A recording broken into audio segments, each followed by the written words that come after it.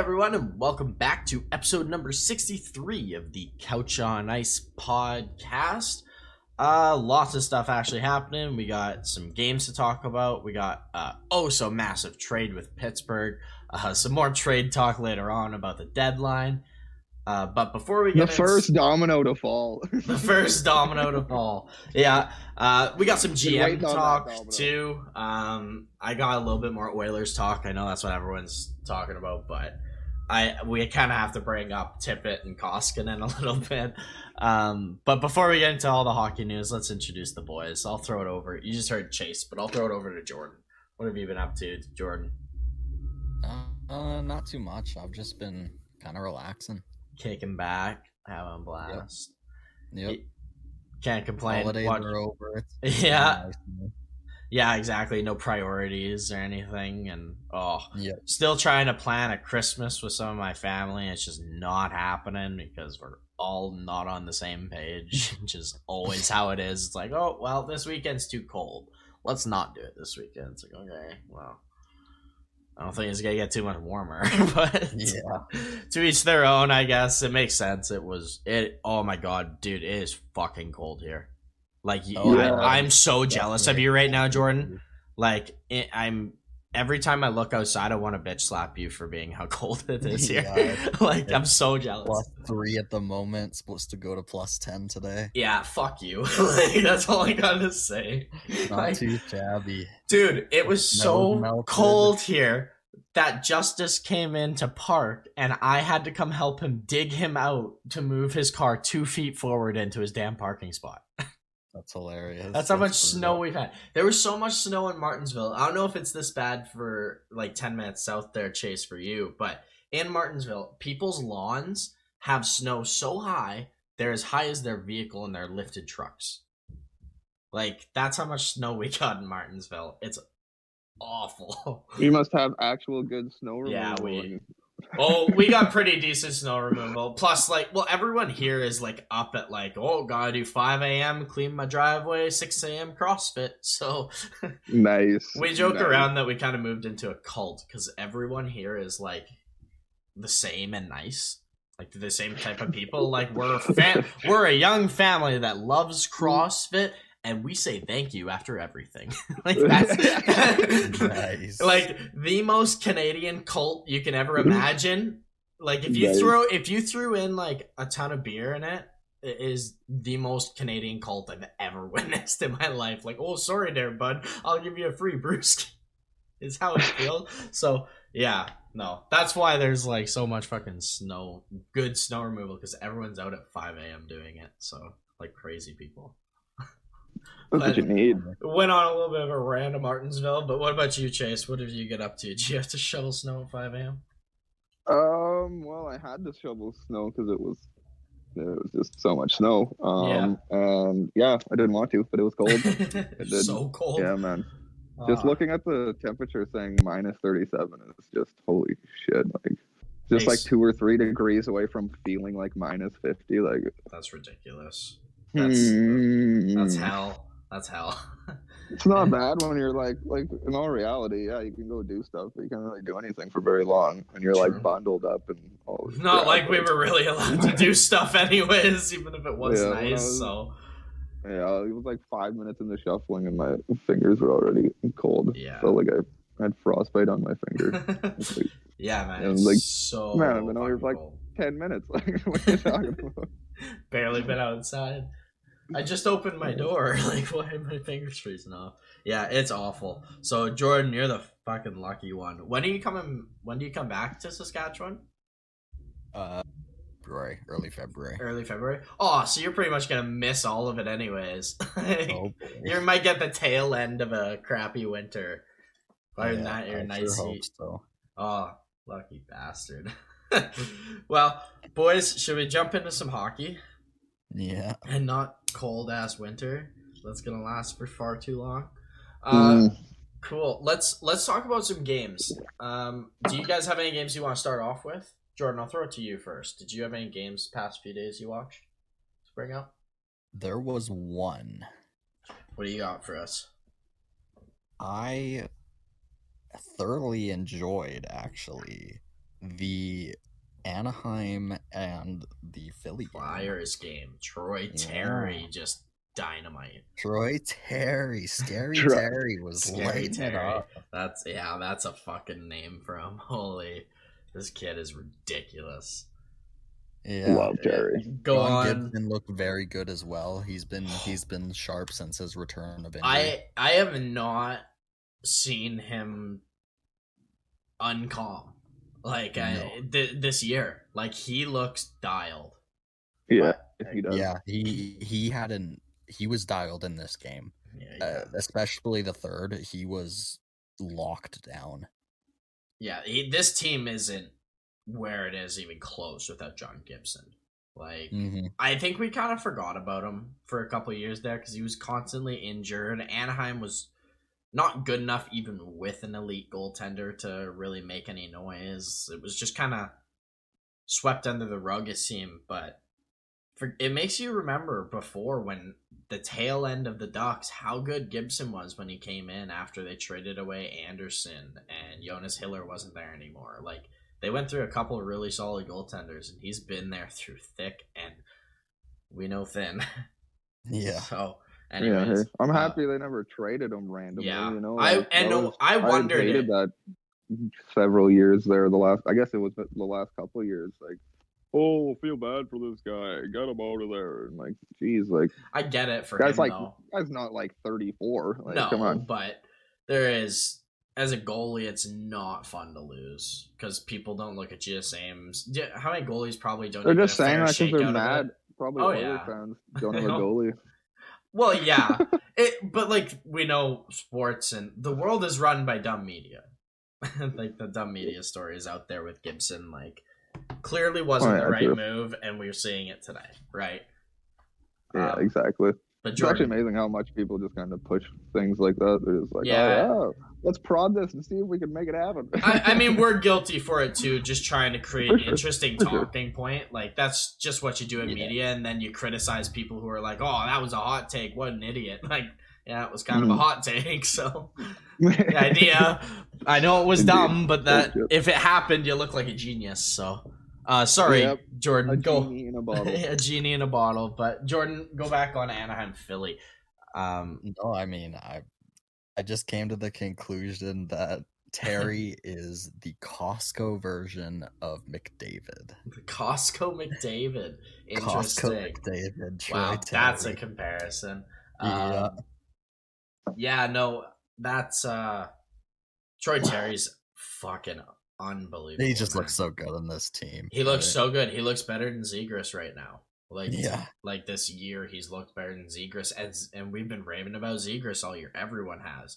Like, I think I've said it. There's a couple guys this year that just stepped up and really became stars in the league. Troy Terry, Jordan Kyrou, who I'll get into in a bit too. But like, yeah, just super, super impressed with this guy. And what did you think of their defense, Jordan? Anaheim's just always in a rush, just constantly skating, hey?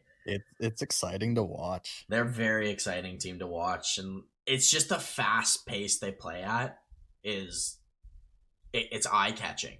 Like, if you've never really been into hockey and can't find a team that you're into and you want to give it another go and don't have like a true favorite team, Anaheim. Anaheim is a team you go watch because you're always going to be enjoyed watching them. While this, at least if they don't make a coaching change where they go to a defensive-minded coach, but currently, this is an exciting team to watch. Right, they're young. They've got all the right pieces in all the right places. So yeah, and their young guys are showing out. Yeah, absolutely. Let's kind of flip tides to the other team there, and why don't you give us a little take on Philly's game? I didn't see much. That's all. That's really the story of their season, man. It was a bad game. It wasn't awful. Like, it wasn't like a blowout or anything, although the score could tell you otherwise. But it wasn't a good game from Philadelphia. For sure. How was Carter Hart in the game? Okay. It's okay. Yeah. I mean, okay. Like, I don't really blame him anymore. Like, last year, he was bad. Yeah, I think we can all sit here and agree that like Carter Hart was probably the worst starting goalie in the NHL last year. Which happens. Everyone has a bad year. He was young. Or yeah. Or Martin Jones at San Jose was real bad too. But no, anyways, but this year he's been great. He's been very good. Been a lot better. He's a starting goalie, that's for sure. But this team just they look like washed. They look lost too. Washed, lost, like name it. Any word. Chase, what do you got on Philly as well? Can you kind of give us more of a breakdown? Man, I can't wait to see these guys just fall apart like it's great. Love it. Love it. So, I do too, being a Pens fan. Like I'm just been waiting for years for one of these Metro teams to fall off. So I didn't think it would be Philly because Philly was on the up and the other teams were on the down, like Washington, Pittsburgh, like. Well, I would like this team is one of those teams that almost got me. I almost put them first. I almost believed the Metro because just the moves. It seemed like it would work so well. Like this team's so good. When on they're going, paper, like, there's no beating this team. On paper, I don't see a hole on this team. I honestly, I look at Chuck Fletcher and I'm like, I don't really think you fucked up. Every move he made sense. The Risto move was a reach, and that was more of a test to how bad they played last year, I think, rather than just trying to upgrade the team. I think it was a panic buy, but that's been the problem with that team is that like they seem to do that extra thing that just doesn't seem to work out, or there is always that one thing that's just never there. Yeah. So you're either not pushing, like you're a super good team all regular season, get to the playoffs, lose out. And now I have you just don't have that extra thing to push you out, or the next year that thing just isn't even there at all. Right. And you can't even make the playoffs. Like it's like a weird curse or something like that. But I have a question. So happy to see this trend finally stop for this team. True. Like this whole flipping back and forth. Absolutely. Like, this is dumb. It was ridiculous. Happy that they're going to miss the playoffs for once. And in all reality, out of the years that are going on, anybody can make the playoffs. I fully agree with that because of what's been going on, the breaks that are needed, the amount of games we're going to have to play, the amount of cases that go on when we play. You're missing who you're playing. You may be playing in the AHL goalie. Like that, it's so uncertain. To say any team can't win their last like 10 games or something like that straight, or 15, like it's not out of the question. Or be really insanely good for 20 games. Like it's not out of the question in a year like this. Like the way this is going. No kidding. I agree. Be surprised about anything, but yeah, definitely surprised how bad they are at the moment. Like you guys are saying, they're not playing terrible. Like they're not just going on the ice and they're just like, we're gonna lose this game. They look a little unmotivated. They look a little unmotivated. I have a question, and this is a question. This isn't like a theory. This isn't backed up by anything other than what I'm seeing on the ice. Does this team need a leadership change? Because they have a good enough team, and we say motivation. There's two things that can change motivation in players, and it's leadership change or coaching change. Well, they've already made the coaching change, and things haven't really gotten better.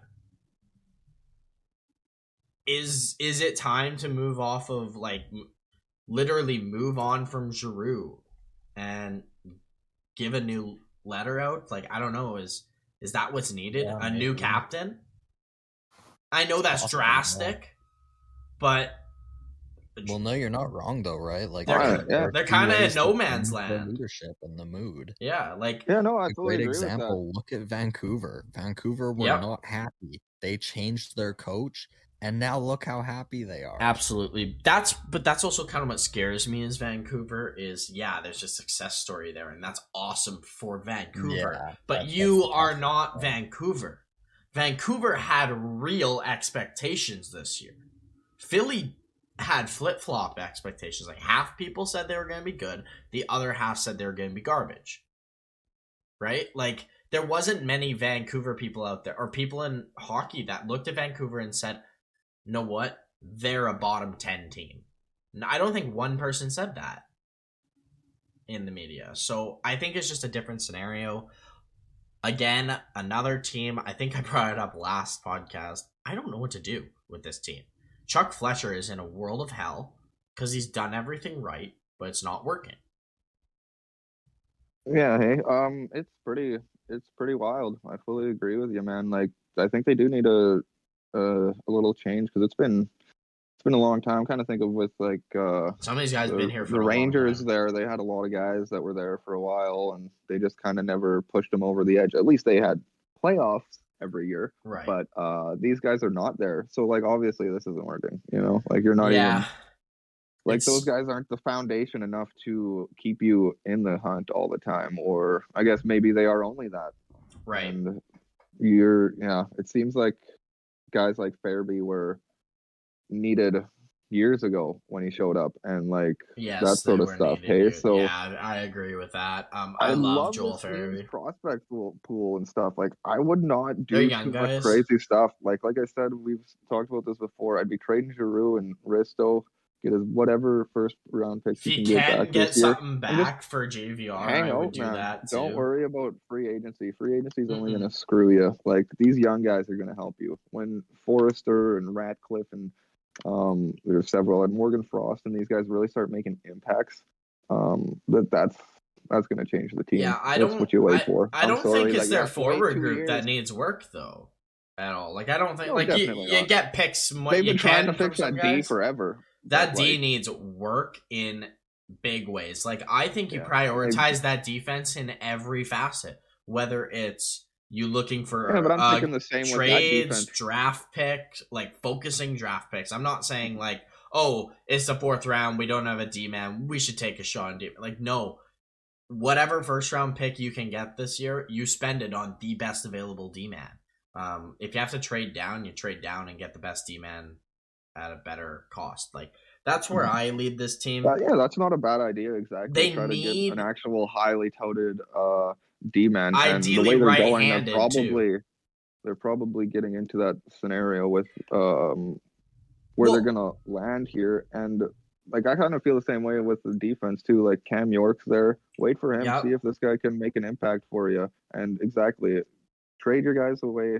Honestly, as know what they should do? Because there's no point of keeping these guys. It's just, do you want to write the season off or not? You get what you can for Risto and for Giroux, and I say you try and snag a top 10, top 15 pick, and whoever's available at the best chance, you take Nemec or Jurčić. Those are two right-handed, highly touted defensemen in the NHL that you put your all your eggs in that and one of those guys for this year. Yeah, you trade if you're only getting 2 seconds from Giroux and Risto, which I don't think is the case, but let's just hypothetically say you only get 2. If you have to package your own second with it to get a first round pick in the top 10, you do it. Like you need a direction with this team. You cannot be mediocre or else you're gonna be the 2000s Montreal Canadiens. Always in the playoffs, but don't fucking do anything. Because all they have is Carey Price. And I'm scared. Philly's heading that direction with Carter Hart. A couple of years. So I say you dive into the draft and do a small retool. See what these young guys can do in another year, like Chase said there. Yeah, exactly. Like, don't jump the gun here. Like, no. Risto was definitely got to go, but like you just realized that was not a great trade and kind of just move on and learn from that. Don't do that again. If that's not a lesson to just not do that again for the next couple of years, then I'll back up. I will still back up Chuck Fletcher for what he did because at the time it made complete sense. You go for broke. His job's on the line, especially now. You go for broke to keep your job. Like it was the wrong decision, but what GM makes 100% of the right decisions. So I don't want to give him like too much slack because it wasn't like we need a right-handed top 4 D-man. Let's get Ryan Reeves. Like it's okay, New York. I mean, I guess it's working, but like it's you just don't do that. At least he upgraded to position of need. It just didn't work. And maybe I also wonder if Mike Yeo is an NHL coach, honestly. I don't really Yeah, I'm not a huge fan. I'm not the biggest. I think he's. Man. Know what though? I think he's an awesome assistant coach. I think he could be an awesome assistant coach in the right place. But I just don't know if he's a head coach, frankly. But yeah. Are we good to move off of Philly? I think we've talked about them enough to satisfy their fans. Chase, do you have any games you'd like to talk about from the past 2 days here? Oh, geez. Mention the Wings lighting up the Sharks. Yeah, you want to talk about the shorthandedness of Bertuzzi and such, or? Oh yeah, right. That was pretty epic. That was pretty cool. It's kind of funny because can we also talk about? Sorry to cut you off here, but we'll also have to bring up how James Reimer, since play has resumed, has been the worst goalie in the NHL. So, but anyways, go on with the Wings. Really? I think so, because in every game I've watched him in, he's let in at least a goal or two that you're like, oh, James.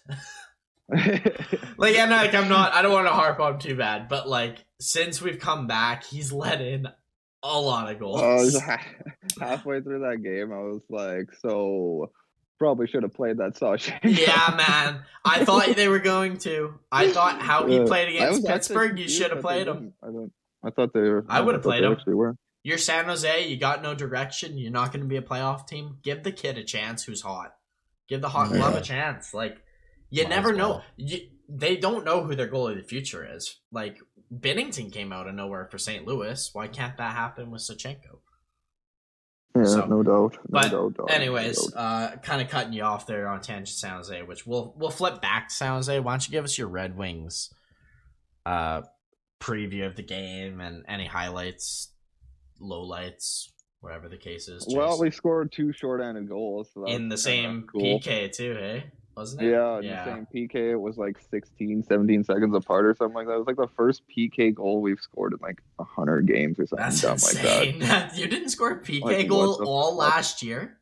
Well, it doesn't even make any sense. Well, I guess 2 50, years. Yeah, past 2 years. 2 half years, almost. Yeah.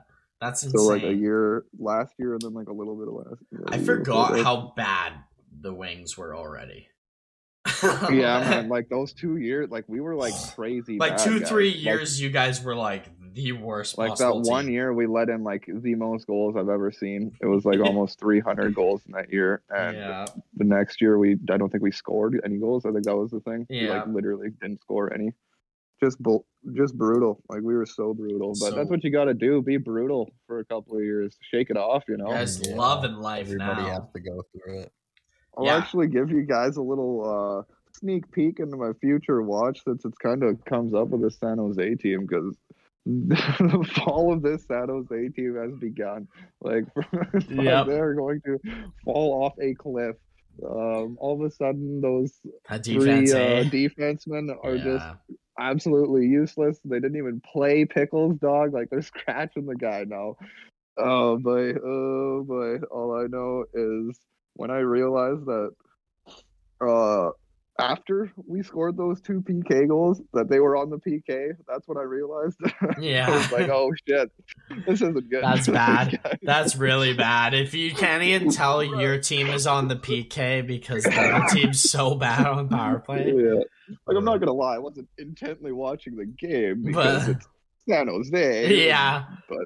I had to intensely watch the game when we played them because I was constantly celebrating after 2 minutes of scoring. Yeah, no doubt. That was a pretty wild game. The only other thing is there's a little taste of that Lucas Raymond nastiness. Do you see that tip between the legs to send Larkin skating at 90 miles an hour? Man, those Raymond is something else, and he's pulled something on a Larkin that people wondered if we'd ever see. I know. Hey, he's there. He actually is that good. I don't know how Wings fans can come out now and say, "Oh, I wonder if we should trade Larkin." He's a first-line center, dog. He is a first-line center if he has elite wingers, and he has elite wingers. Yeah. He has Bertuzzi, I think, is probably the best F1 in the NHL. I don't... maybe there's a couple other guys. Jordan's sitting there saying, "What the fuck with Tom Wilson?" So that's very fair argument. Top 5, but at times, yeah. High end. I don't know. This year, I have not seen him really slow down that much at all. Yeah, it hasn't been too much, but there was a couple week period for sure that I remember he didn't do like absolutely. Anything, but I remember a week period this year where Sidney Crosby was pretty dog shit too. Yeah. So like it happens with everyone. I love Tyler Bertuzzi. I think he's the perfect blend to a line that you need. You always need one of those, that type of guy on your first line. And yeah, buddy. Oh, it's just I love that line. He's nasty. Yeah. And that line is making like $12 million for a top line, like that so far for the next 2 years at least. Yeah, no, I truly actually do believe now that Larkin is a first line center on a Stanley Cup winning team, but we may need like if you have a great 2C. Yeah, sure. You definitely need a really good 2C. He's not going to carry you, but he's definitely very good. Is there anyone else on your wings that you're looking at? Like, what a game he had. Is there there's a lot more promise. Old Pius was having a great game. Got a couple goals. I mean, Bertuzzi got 2 goals. So Pius. So that was old Pius. Puisuter. I love Puisuter. What do you think of like that signing? Was perfect, and we talked about how perfect it was in the off season. But like, yeah, man. Hey, yeah, no, it was. Why did Chicago give him up? Like, that's like afford him, I think. That's the stupidest thing I've ever heard. Chicago's bad, and they can't afford a $3.2 million player. Yeah, especially when it came to the actual start of the season, and they were already like, "Yeah, we don't really play Strome." Yeah, why didn't you trade Strome? Get something for Strome, sign Suter. That simple. I don't get it. Whatever. I mean, Wings fans are just sitting there laughing for how many years you'll have him. I wonder if he's gonna be like your guy's long-term third C. Or third, or like maybe sixth forward on the left wing, maybe drive a really strong third line. Like if Veleno can really step up and be a second line center that you guys kind of hope, that would go a very long way for your forward group. Yeah, no, very long way. I just don't know about his future. Like I like him. I do think he'll be a third line. That's why I said I just don't know if he sticks. Where is he gonna be? Yeah, like. He might want a lot of money. It's tough to stick on this team, man. It really is. Like, yeah, it is. There's probably 4 forwards, 5 forwards that are not like guaranteed, but definitely have a very high chance of staying on this team for a while, and that's about it. Yeah, 4 or 5 players. That's your top line. You're adding like Adam Ernie in there. Like, yeah, I'm adding Ernie and Veleno or something, maybe Zadina. You could argue, but I don't. I wonder if you trade him. I wonder if you get something big for him. Yeah, Yzerman could flip him very easily. Yeah, there was an article or some shit about all the disappointment in Zadina, and like he's in the doghouse. I'm not disappointed. He is in the doghouse right now, and and with our team, like he's got to step her up. He's not being enough. I agree with that for sure. I still see it. He's 22 years old. Like people need to cool it. Like look how many guys that are just turning 23 to 24 who are finally just coming in and being awesome. Yeah. Like it sometimes takes a minute. I always thought it was unfair that they just basically threw him on the second line and said, "Do stuff, just figure it out, score." Like, we're not going to play. We're the worst scoring team. We're the worst scoring team in the NHL. Score goals. Line, so fucking figure it out. Yeah, I just didn't like that the whole time. I mean, I didn't like why he's not. I didn't love the idea of the pick at the time. Anyways, picking a winger. Yeah, didn't we take him instead of like Hughes? Yeah. Yeah, Hughes was right after, and Hughes made a lot of sense because he's a Michigan boy. Yeah, so exactly. Right in your backyard, like that should be your player if you have a pick before he gets picked. Frankly, I understand. Like Hughes, like it's not like any of them are just a straight offensive player. Or we haven't seen a certain style. Like, ooh, these guys don't fit our style. We didn't see a Hughes play yet, though. Yeah, that's the only argument I'll say is like we hadn't seen a Hughes play real hockey yet because Quinn's the oldest. So true. That's I understand the skepticism, but I was all in on Quinn Hughes for Detroit when it happened. But it was because Zadina fell down, and in all reality, you take goal scoring in this league. Absolutely, somebody's possibly projected to score you goals. Yeah, I just always looked at Zadina, and I always wondered, like, he was kind of a late bloomer in junior a little bit. Like, is he? I've never been confident in him being a first line 40-goal scorer. I'll tell you that. Yeah, and that's what people were listing him as, and I think a top 2 D-man's more valuable to you than a second line 20-goal scorer. Like 100% go ahead and say that about him, but say he can be at his best. At his absolute best, but so can how many other players? Joe Veleno. Joe Veleno at his very best can be a first-line center in this league. Like, he's not projected to be that, but at his best, we've seen his talent. He can be that. Like, Larkin, same guy. How long have we been saying he's a second-line center? He's proving right now he's capable of being a first-line center. Like, obviously he's capable, but if you don't surround him with anything but shit, like... Yeah. And just expect him to do everything. I don't know. Another guy I'd like Eichel. Yeah, no doubt. Even Eichel. Another guy I want to bring up is Mr. Rowney. Thank you for the Penguins giving up on him or not giving him a contract. Like, he's a beauty. He's love having just a random right-handed guy. Like, they just threw him on the. They just threw him on like some of these lines. Like, he was playing with Suter and Fabry. I think like they're just kind of swapped him on every once in a while. They like to screw with lines a lot. Yeah. Know what though? When we got rid of him, he was a -13 playing in our fourth line. So I'm very content that we got rid of Carter. But continue. I know you're joking. He definitely doesn't make waves or anything like that. No, God, no. He's decent. I just like how he plays.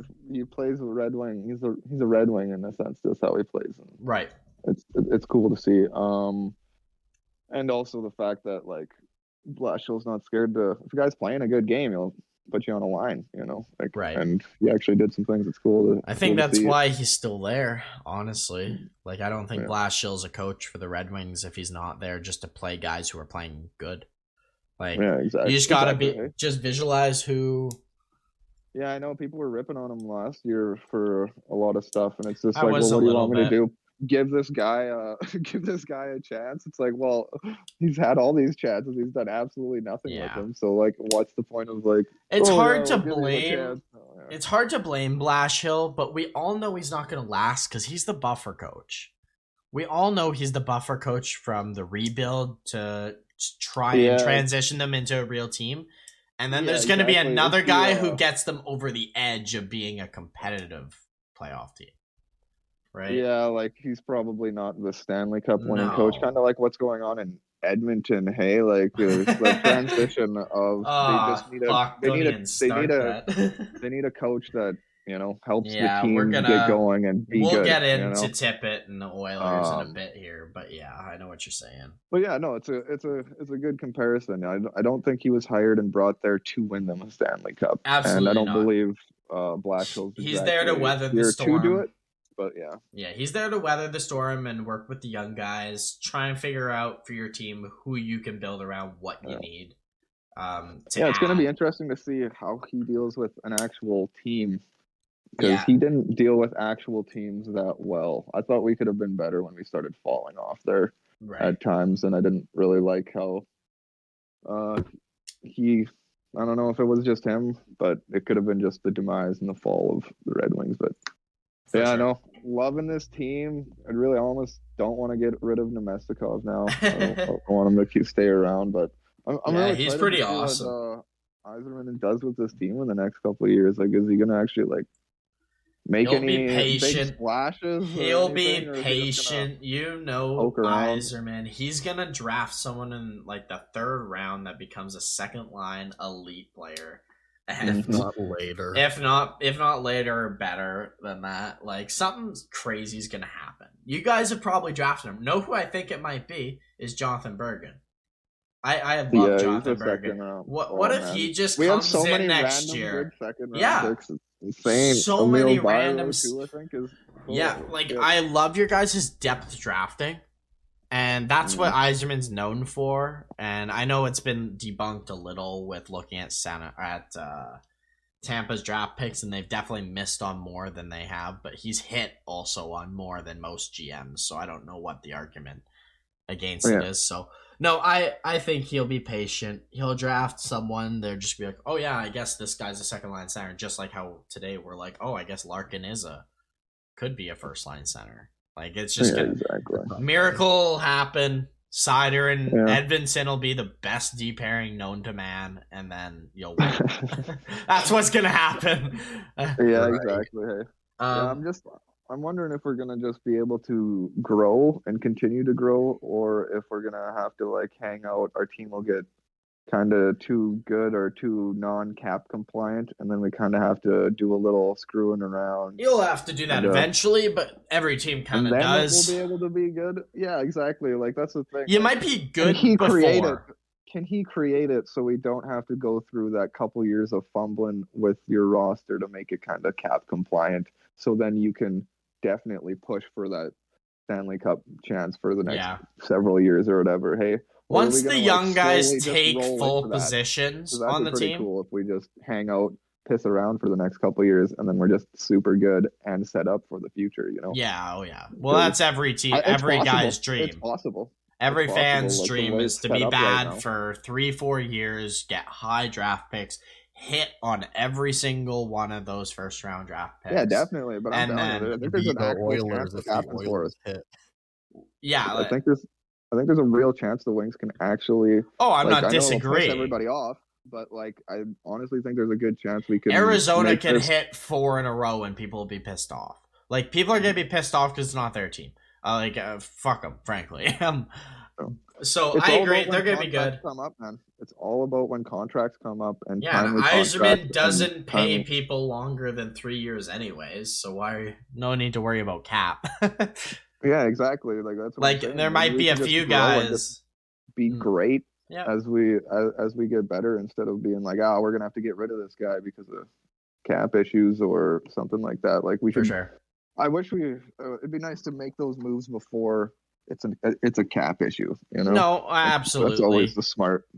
Know what though? Whatever. I'll say to you, you are the last fan, being a Detroit Red Wings fan, who has to worry about that in the world. Well, Steve Yzerman's your GM. You have the best GM in hockey. Like, there's no two ways about it. Steve Yzerman is the best GM in hockey currently. Yeah, what an ass for just not being our GM for the last 10 years. Like, what a dick. Yeah. No, I think you just gotta believe in the system. Like, he's gonna do it right. He's gonna fumble the ball. But what great quarterback doesn't fumble it once or twice or throw an interception, right? Like, shit happens. But all in all, you're going to be a very competitive team very soon for many years to come, even if you fuck up the next 2 years.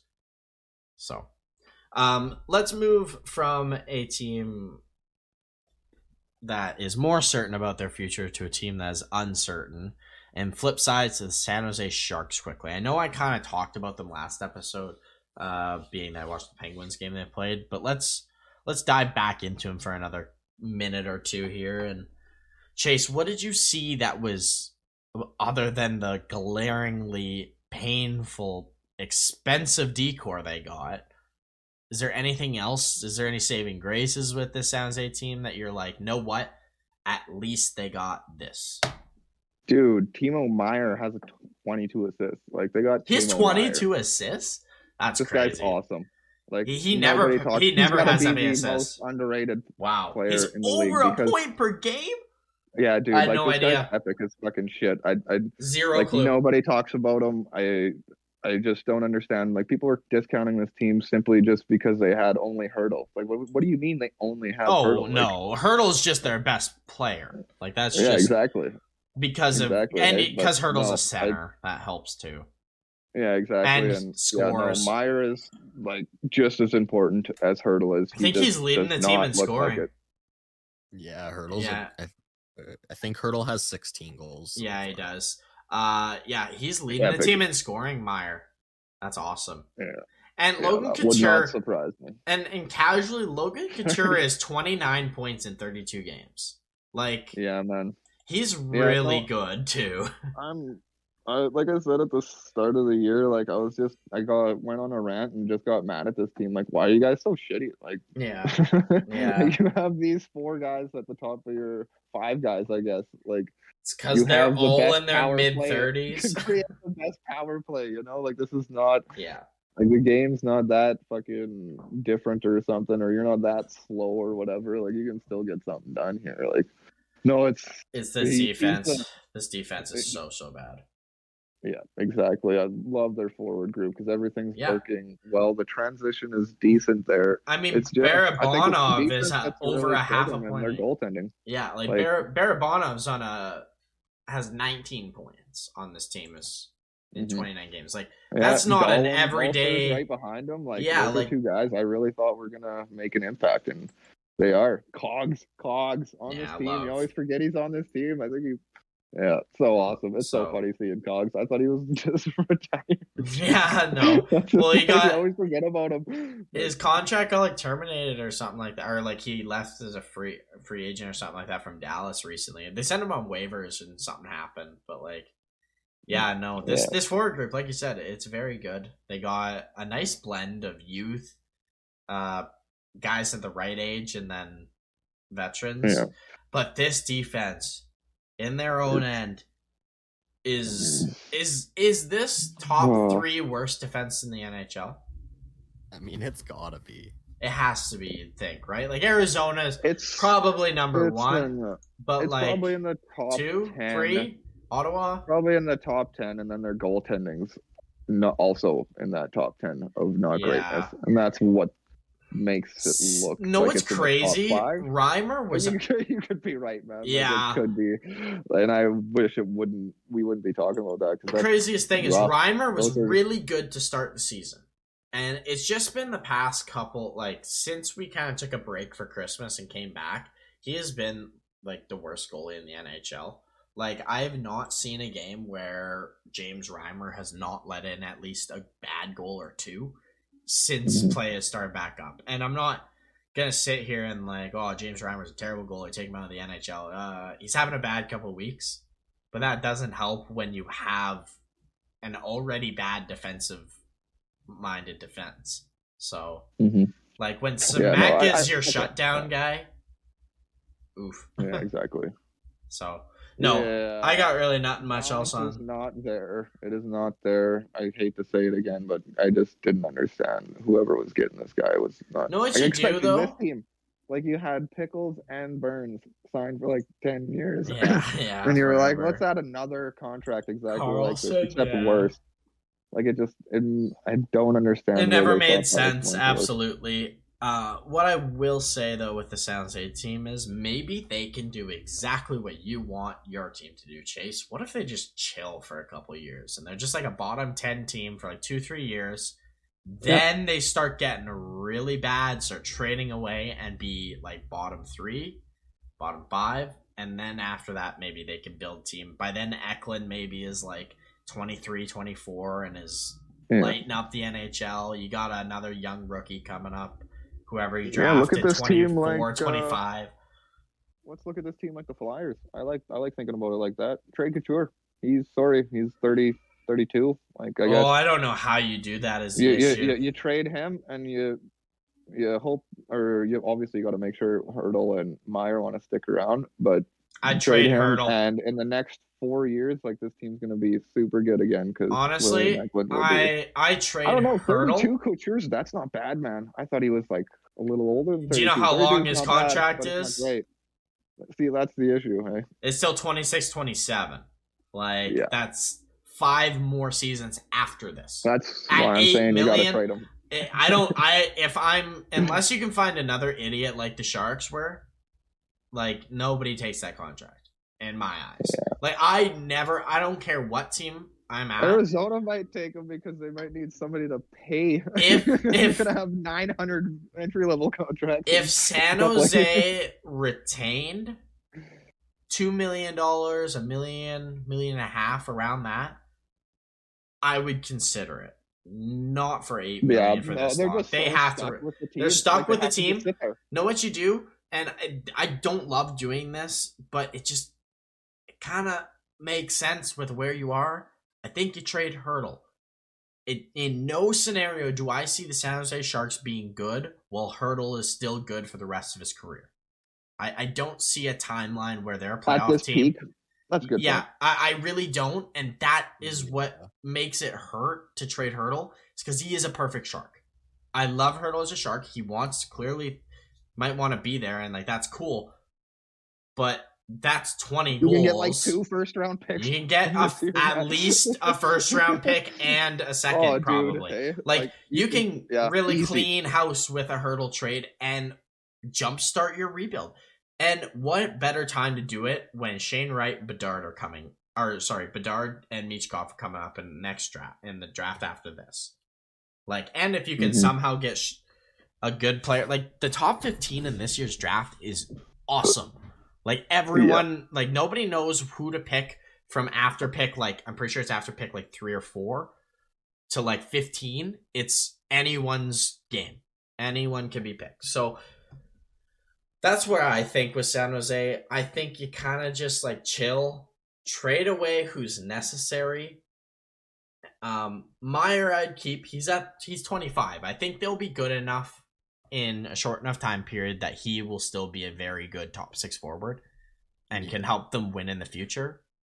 But Hertl just doesn't fit that timeline yet. And Couture makes sense. I like the idea of trading Couture. I like the idea of trading every one of their their top 4 bad contracts, as does most people. But like don't see it happening right now. Sneak that trade.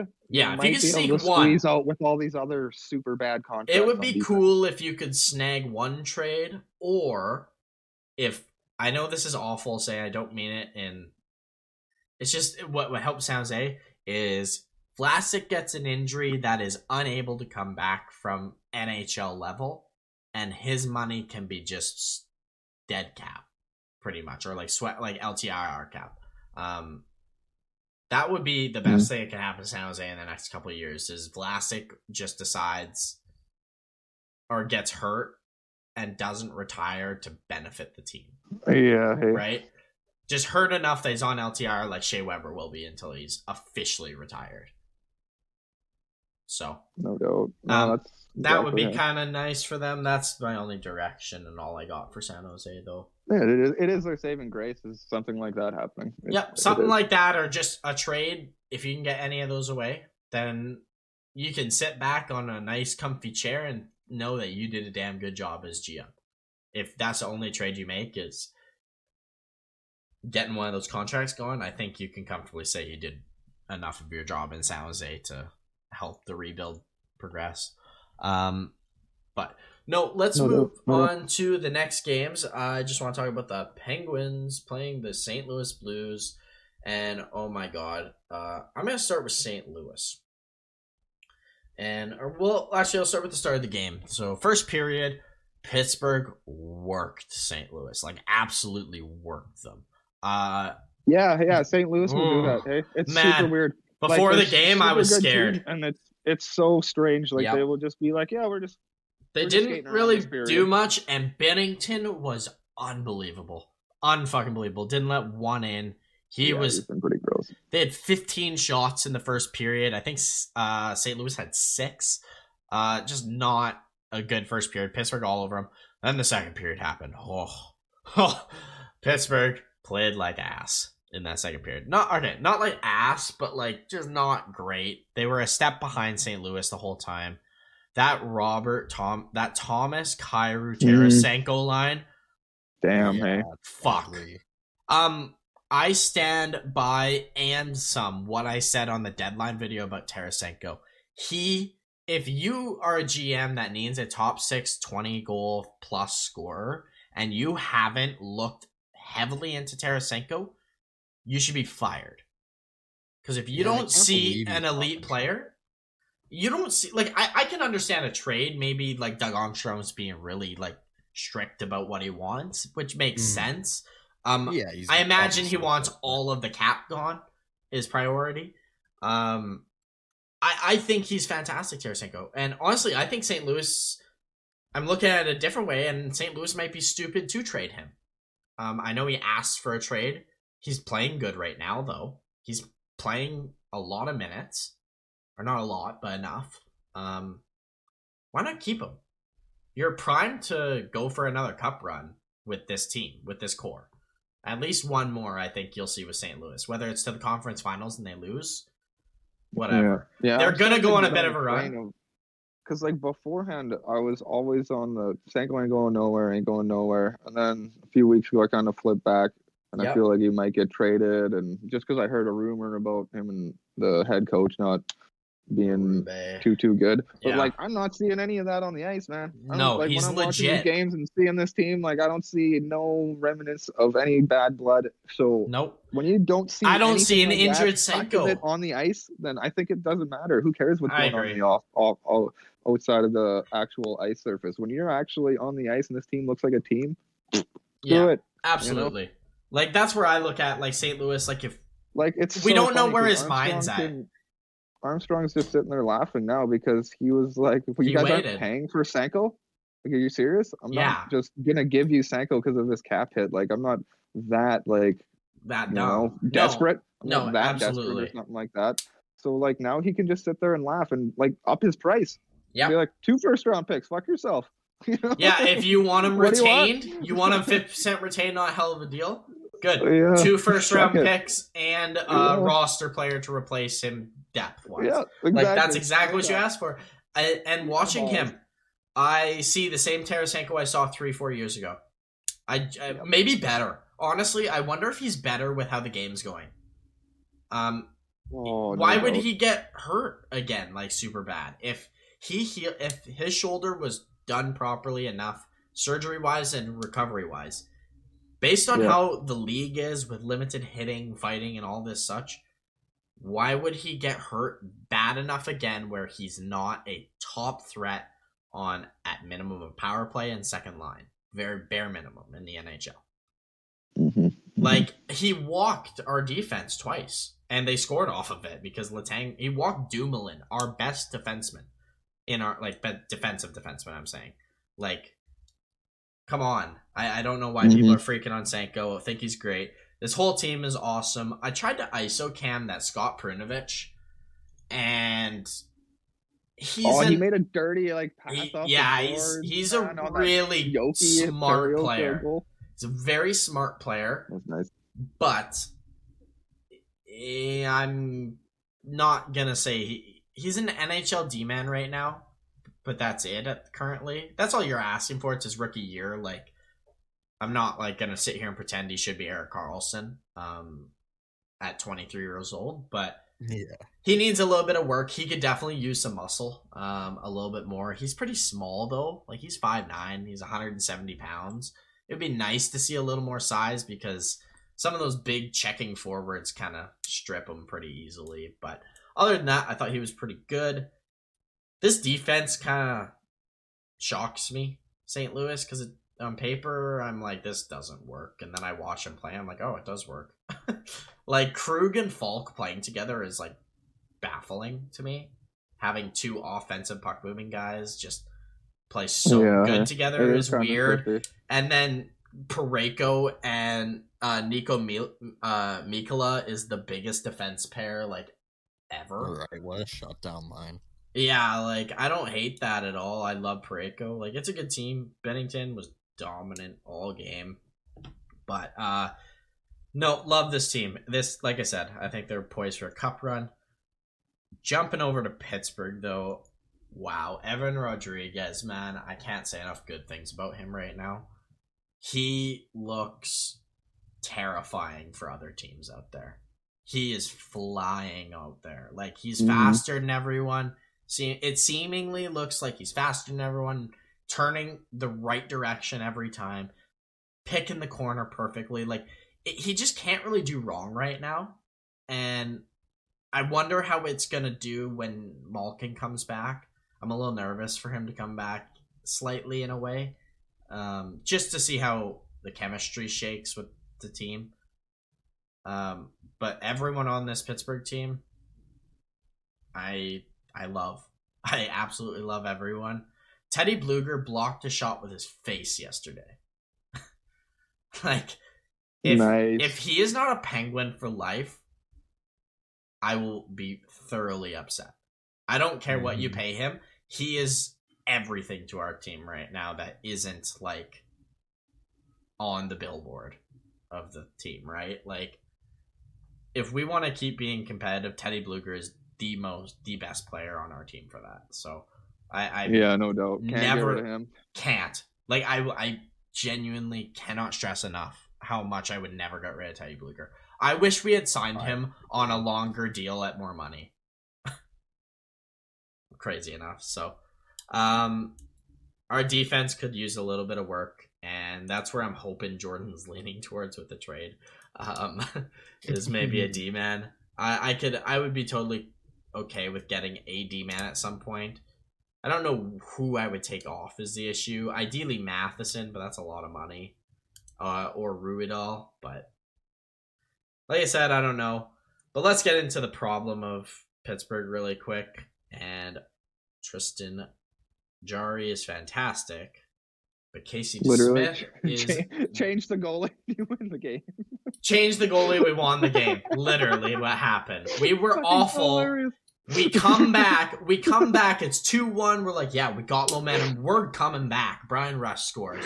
And then 5 seconds later, Colton Parayko snipes one on him. The 6'5", 6'6" D-man snipes one on DeSmith. I was so pissed. I was screaming at my TV, calling him a bum, all the bad things in the book. And I don't mean it just as a hockey player.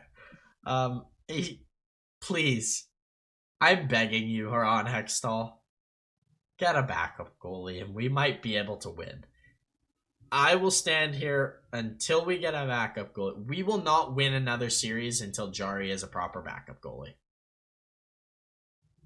I'm saying like that was such a clear, it's obvious now. He has not been good enough all year. He's had 2 games where I'm like, you were good enough to be a backup. Like it was a good goal. Like it was a nice goal. It was a great shot. Screened and stuff. He was screened, but and stuff like that. You can't deflate the team though. He's like, we're gonna fucking lose this game if I keep this goalie, and if I change the goalie, I bet we win.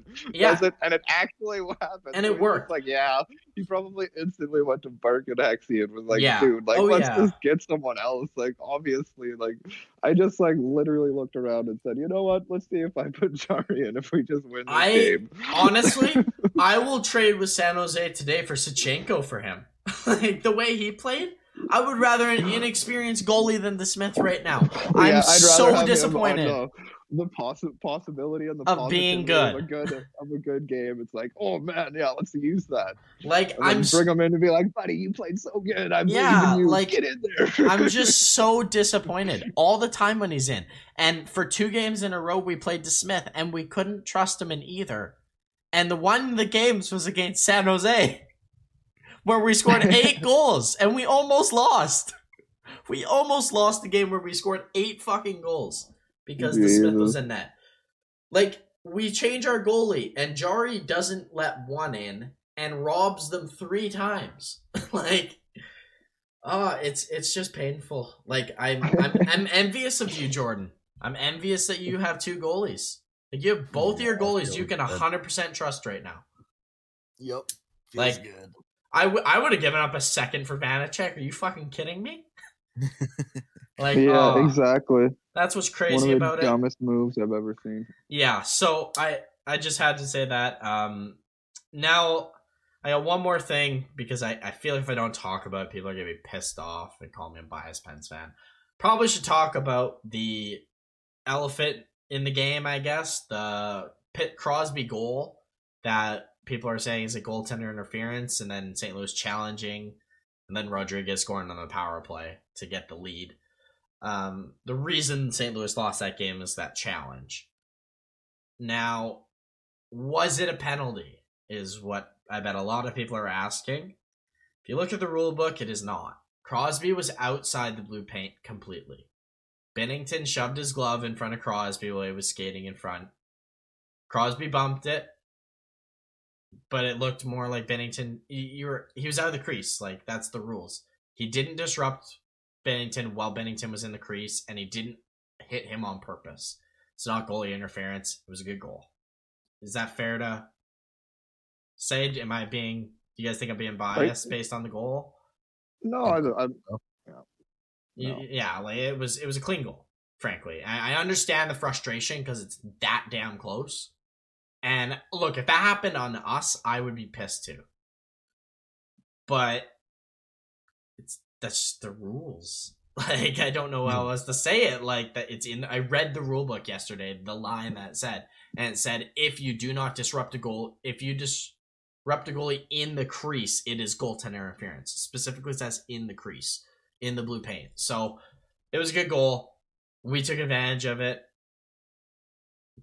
Doesn't discredit anything about St. Louis, but it was just a rough night for them because of making that decision to challenge, right? So, and it happens, right? And it happens all the time. That's why they made the rule if you challenge, it's a penalty. There's risk involved, and they knew the risks didn't go their way. Pittsburgh got the win. I'm stoked. We got 9 wins in a row. As soon as we get backup goalie, I'm all in on this team for the playoffs. All in. So. Yeah, hey, I might have to go back to my early season predictions and put them back in the top 10. I think I have 9th overall in the league. Like, the way they're playing, man, fucking great, awesome, absolutely. Got that Casper Bjorkqvist. Yeah, not bad. Yeah, got his first goal the other night too in San Jose, which is dope. Yeah. And while we're on Pittsburgh talk, we might as well talk about the trade that happened. And I'll give you my thoughts. Do you have the bomb? Do you have like a bomb to? Yeah, I know. I'll make the sound effect. Okay, here you go. An absolute bomb of a trade drop from Pittsburgh and Chicago. It's actually a super smart trade for. Yeah, it's an interesting trade. I got a couple different ways to look at it. Chicago trades Alex Nylander to the Pittsburgh Penguins in exchange for Sam Lafferty. Who is better today? Sam Lafferty, who has higher, higher. They made the move. They're like, oh, we need somebody to play right now. Yeah, and he's a center. Honestly, I've always looked at Sam Lafferty and said, why haven't you stuck in the lineup? And I agree. Yep, he will be an NHL player, Sam Lafferty. I don't know if he's more than a fourth liner or third line checking guy, but like, I think he will be an NHLer and an effective one at that. I think he's smart. I'd be playing him over that Simon. Yeah, I'm not it seems like they play Simon more than him, and I don't know why. I'm not Simon, that big of a Simon fan. Simone, yeah. Simone. Sorry, he's French.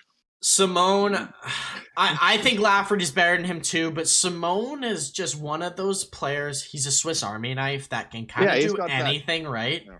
He can score. Might be able to score a really nice goal. There's the odd time where he'll catch a D-man off guard because he's so quick and small. So I understand it, but moving to Alex, with guys like that, to me, guys like that, let them just be awesome. Yeah, and be an awesome AHL player, getting mad. An amazing AHL player and such a good depth NHL player is what those guys are.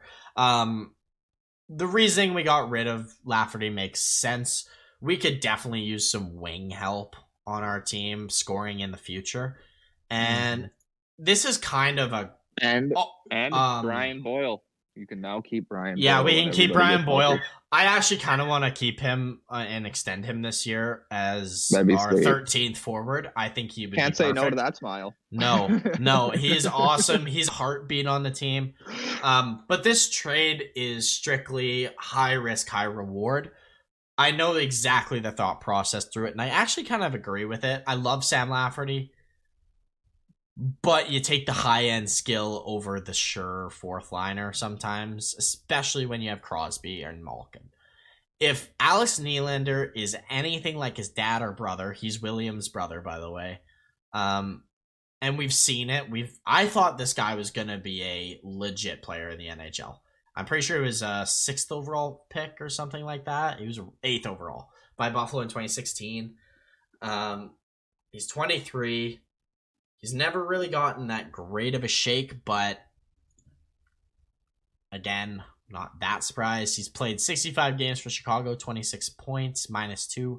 I think it's just if he can play with Carter, Malkin, or Crosby in a year or two and just find chemistry, we may have gotten an elite player for free. That's the thought process through it. Now, I say high reward. The risk is very high because this guy has not shown shit all in his career to prove should be an NHL player. Exactly. Hey, it's scary. It's scary the potential. But it's the potential. potential. You have the potential. You have a bunch of guys. And we didn't give up enough to be upset if he doesn't hit. So yeah, exactly. Like you got the time.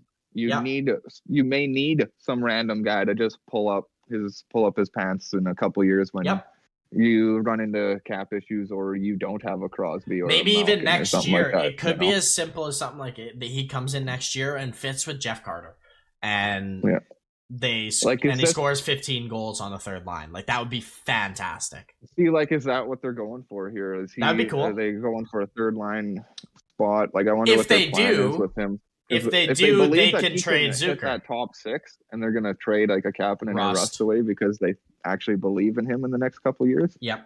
But yeah, I agree. I'm interested. I like the move for Pittsburgh. It's a smart move. Like good teams should be always doing these. That has no value or something like that. That's exactly what I was thinking.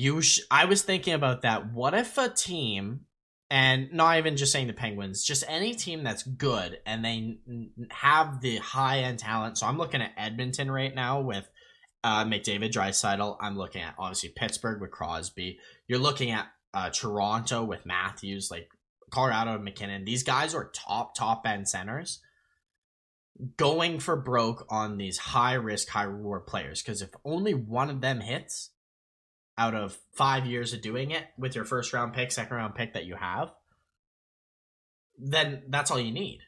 Another player to play with Nathan McKinnon and score 20 goals, that's a step closer to a cup, right? It's always baffled me why teams didn't do this a little bit more. Now, I am going to miss Sam Lafferty a little bit. But at the end of the day... Yeah, Lafferty was a good Penguin. Was he right-handed, dog? He was right-handed, I believe. Sad to see him go. He is right-handed center. So that's the only downside of it. He's right-handed, but take the high-end skills. You guys really don't seem to. I guess you got Carter for that. Yeah, we got Carter for that reason. I think that's a big thing. Our team is constant. We have so many centers, dude. Like it's not even funny. Just to interrupt and go on a small tangent, I was doing an NHL franchise or whatever, and I did the really dumb one where you pick a bunch of random players, create the team before. Oh, like fantasy draft. You do the thing.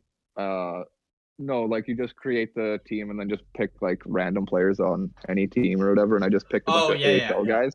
Yeah.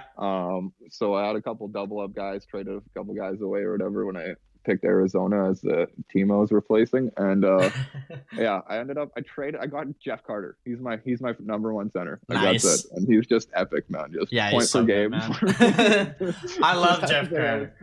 So hilarious because I stole everybody in the AHL, so I have a Lucas Raymond and all these just nasty guys. That's awesome. but it's funny. He's just Jeff Carter is my number one center. It's Taylor Radish and fucking Lucas Raymond, or just recreating the Penguins at the start of the season. Yeah, exactly. I look like the Penguins at the start of the season. That's hilarious. Oh, it's so good. So good. I love it.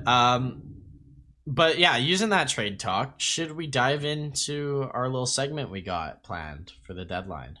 Yeah, I'm excited. I'm excited for this too. So our plan this week was we did a little bit of trade talk, and I think people enjoyed the trade bait board. I hope you did because I worked so hard on that. I looked at so many names and so many draft picks that all I dream about is names and draft picks on Cap Friendly. We kind of narrowed it down this time. We each picked 2 teams, buyers at the deadline, and picked a couple trades for each. So we're gonna go one by one with these teams, list the team and 3 different types of trades we made, and kind of review them and see what we think.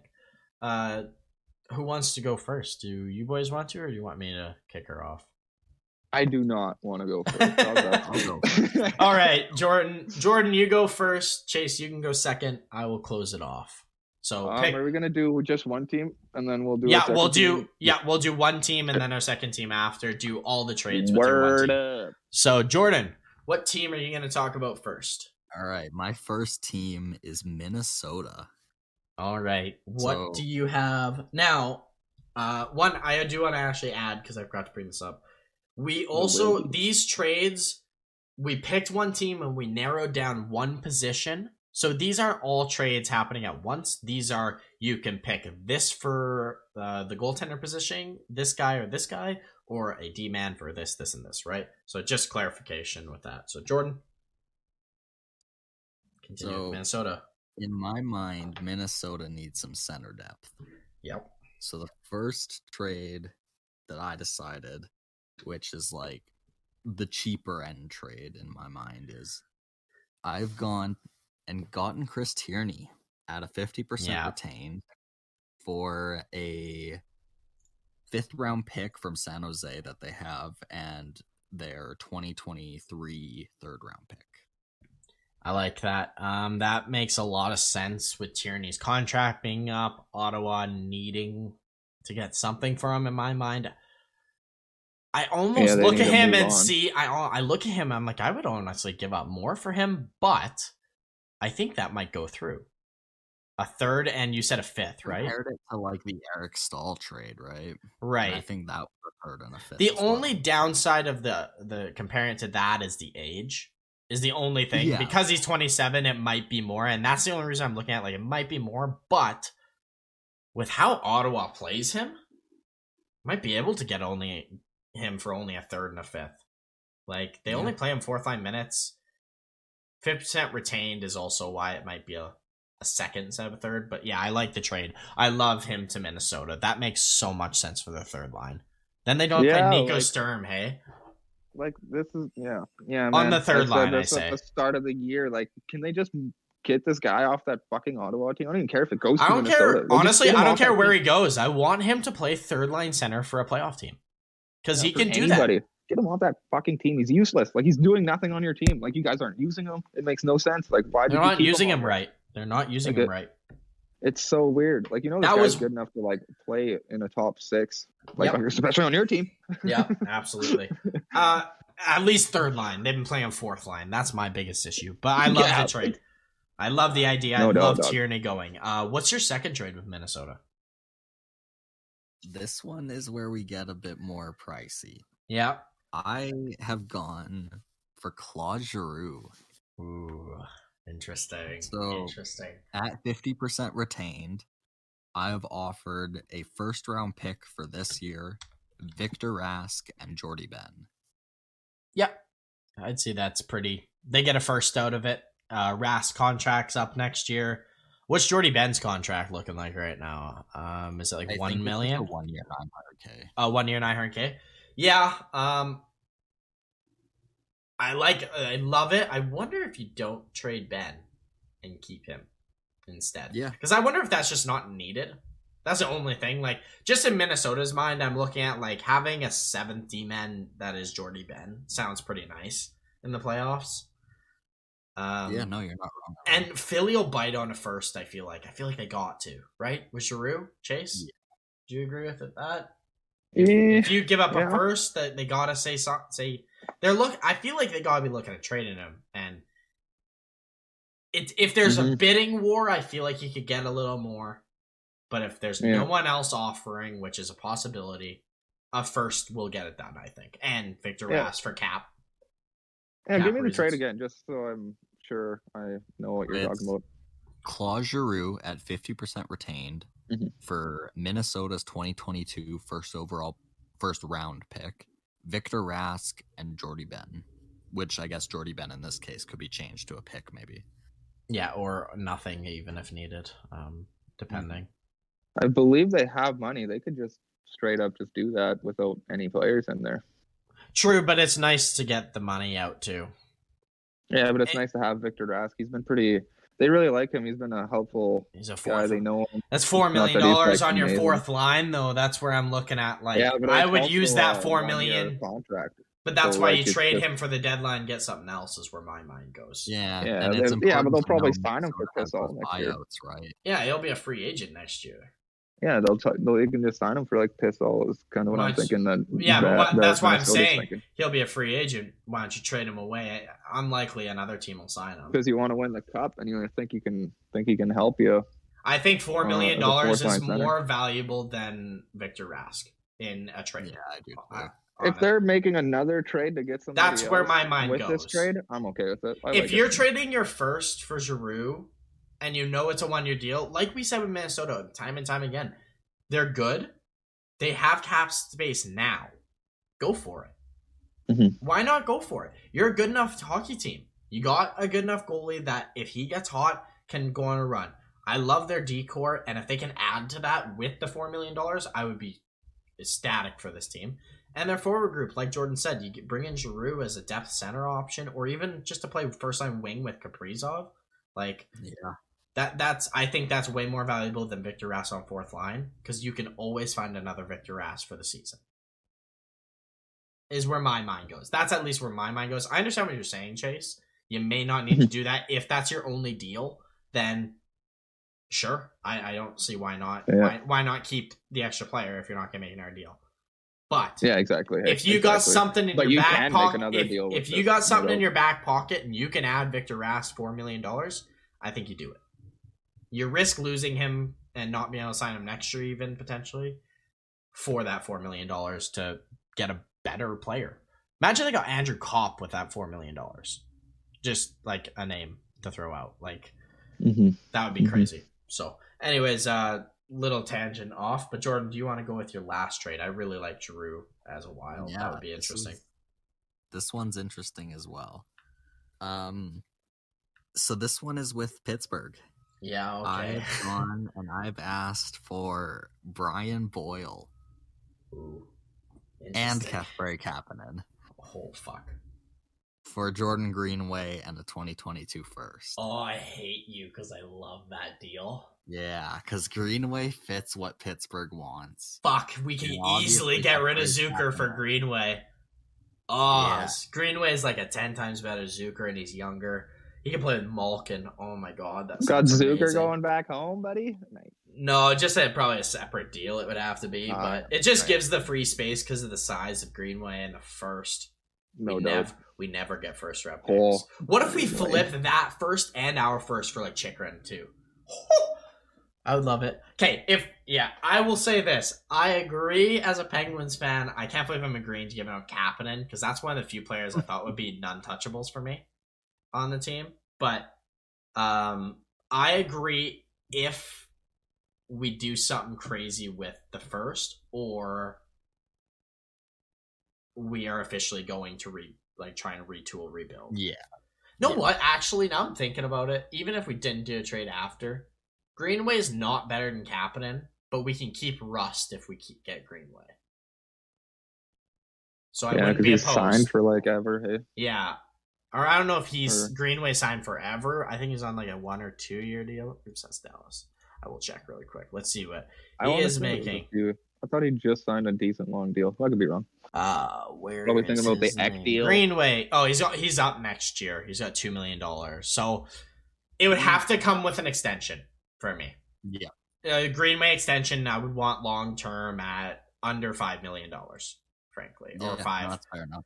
If that came with it, then which I presume a Kapanen extension would have to come for them. Yeah, because I think his deal's up. I don't hate it by any means. I genuinely don't. I'm looking at Minnesota and I'm like, I'm just trying to think, is that worth it for Minnesota? Is Kapanen worth it is the question. As well as Boyle. As Boyle as a depth option, absolutely. Like, he'll be great for the last line center, which I like how we were just talking about Boyle and how I don't really want to get rid of him and sign him back. Yeah, but, exactly. Fuck, that's so tough because Kapanen's high-end skill playing with Kaprizov, like, the speed of that line with Hartman. Imagine Hartman, Kaprizov, and Kapanen. Your wingers are the Flash and Flash.20. Like, you're right. Like, Chase, what do you think of the deal? It's pretty crazy. It is pretty crazy. Like, that'd be ballsy. Yeah, no doubt. That's a ballsy move on Guerin's part, I would say. I just don't think it would. Yeah, I don't think you could do that. I wouldn't go. I know there's other things involved, but just the swap for Kapanen for Greenway, I'd probably say no. That's a big piece, right? Like, I'm just, as the GM in Minnesota, the way things are going. You also drafted him. It's really hard to trade a drafted player. I'd probably not. But he needs to get paid. He does need to get paid. So does Kapanen. And if Kapanen's probably going to be better. Like, I trust me, I love the idea of this trade. And I mean, if Jordan one of Greenway these guys, like to a T, so yeah, I think Greenway works perfectly on Minnesota. I think he does too. Is his highest on that team. I don't know if bringing in a new guy to try to. Yeah, that's my fear. Greenway. I think you'll be missing Greenway more than you'll be happy you have Kapanen.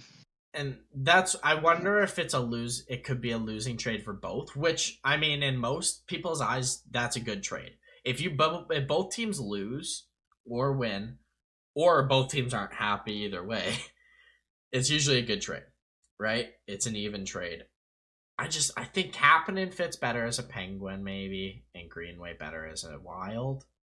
Mm-hmm. But high end, if they both did successful switching, this is a good trade in my eyes, because Kapanen, we all know what Kapanen's high end is, and if he plays with Kaprizov and gets 70 points, like, oh yeah, that'd be so exciting. And you get him on an extension that's like under $6 million long term, Minnesota's laughing. Like, and you can free up Fiala if you really want to after that. Like, it's an option. I would say it's an option, but Greenway's, it's tough to trade a 24-year-old who's not had too bad of a streak in Minnesota. No, not at all. So, but I love it. And he's created that unreal second the wild card trade. Yeah, absolutely. I love it. You got to go with a wild card trade in there somehow. I wanted to put one in, right? There's 3 trades here, so I figured why not at least put one interesting one. Nope, that is very fair. Chase, I'm going to throw it over to you. What team are you going to talk about your trades with? Well, we are going to Smashville is where we are going. Starting with. All right. Yep, what do you got for us? What position did you focus on with Nashville?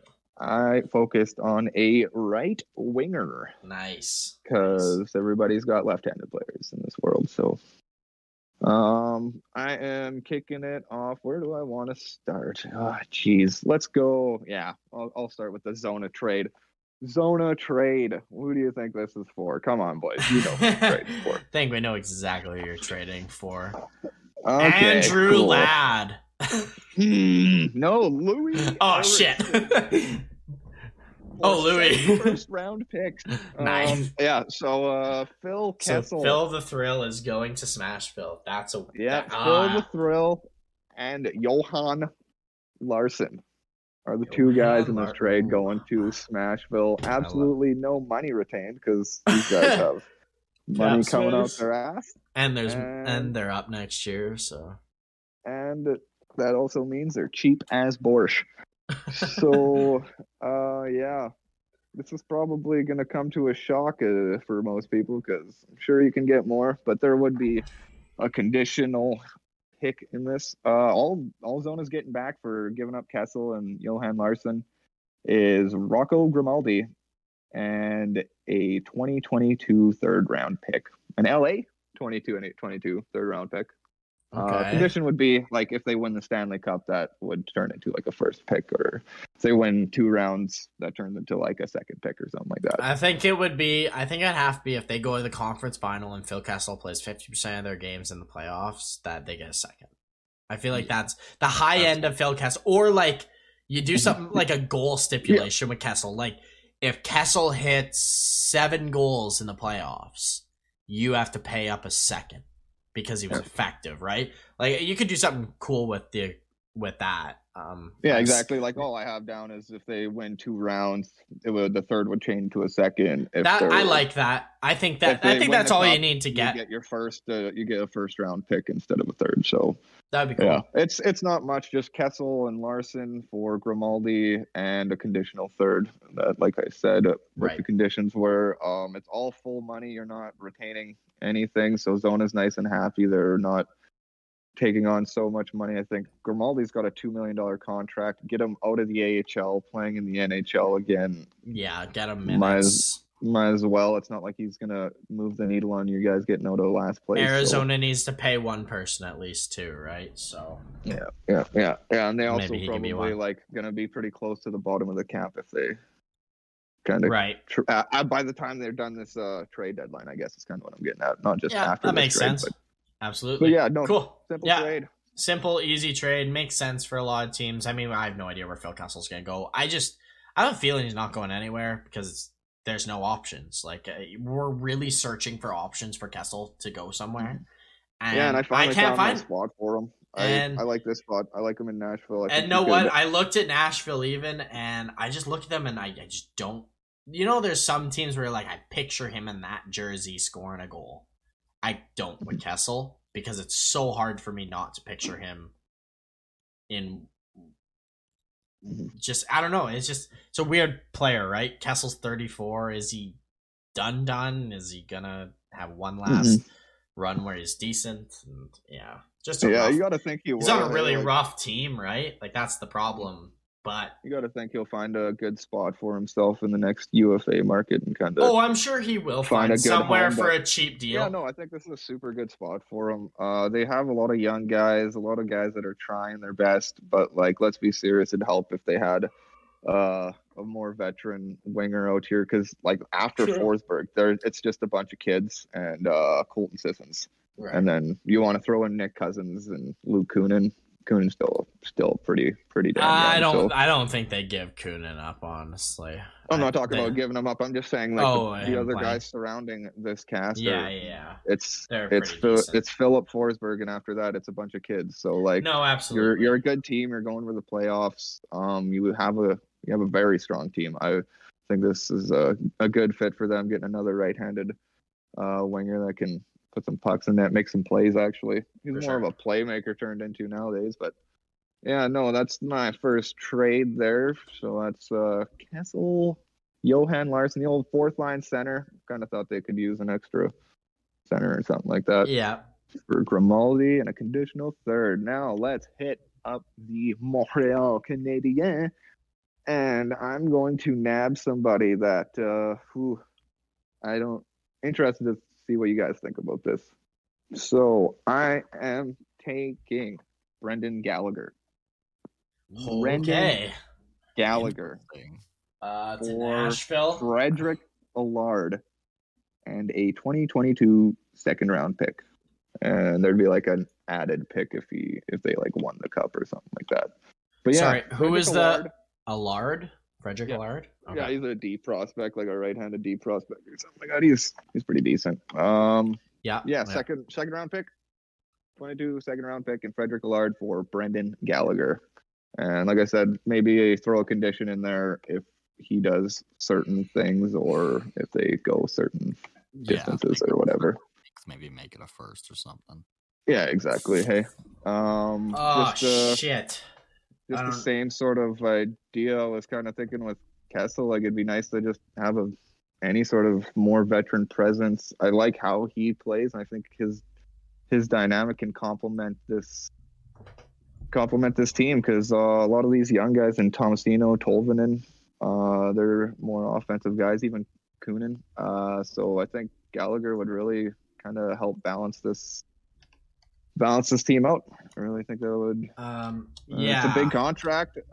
They do have money. It might get tight in the next couple of years once guys start coming off. I understand that, but I think this is a pretty good opportunity for Nashville if they're the way they're playing and stuff like that. I like the fire and all that sort of stuff. So I don't know. I've never really found a place for Gallagher. That's a tough trade to make. Another 5 years on the deal. Yeah. It's a tough trade to make, but I think this is a team that can do it, and that might do it. But yeah, how do you? I don't know. What do you guys think? Gallagher for just like a basic. I don't know how. Fuck. I don't know. Allard's in a decent spot. He's not a terrible prospect. He'll definitely the only play downside in the NHL. with Allard I have is he's 24, and that's.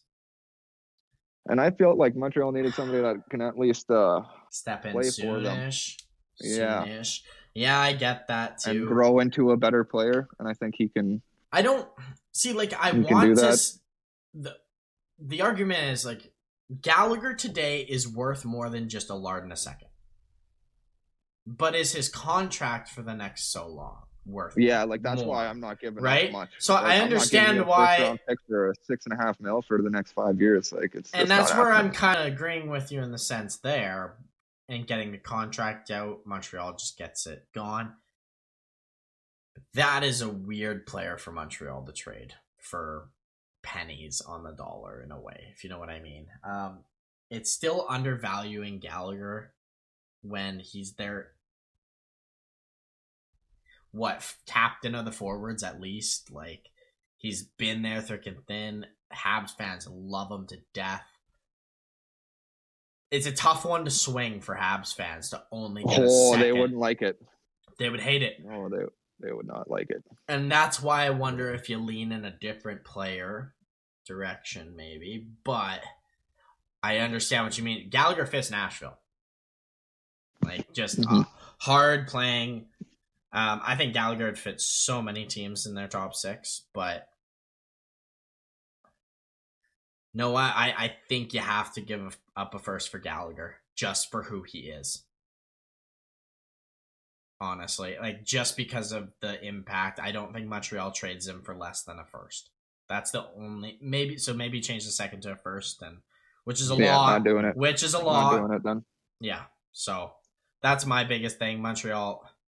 That's hard to trade away a player like that of personal impact. I guess maybe a next year's first, or like I could give you I'm not giving you this year's first round pick. I tell you that. Maybe a second instead of Allard, you give up a better prospect, or add another decent one. Not necessarily like a first round pick or anything, but like if you. I do have like a condition with the second and Allard being like maybe these toss the LA third round pick if like they do whatever in the playoffs that year. But yeah, maybe it has to be a condition that like they win the first round or something. You get a first round pick, or I think if you go to the conference finals, you definitely give up a first at least. Maybe there's just a condition in there to meet in the middle. If you can make a trade, you might have to add in a lower end prospect added to it. Whoever you might like. Know who someone that they might be interested in is like a Luke Evan Galista, captain of the. He's a second round pick. He's captain of the London Knights.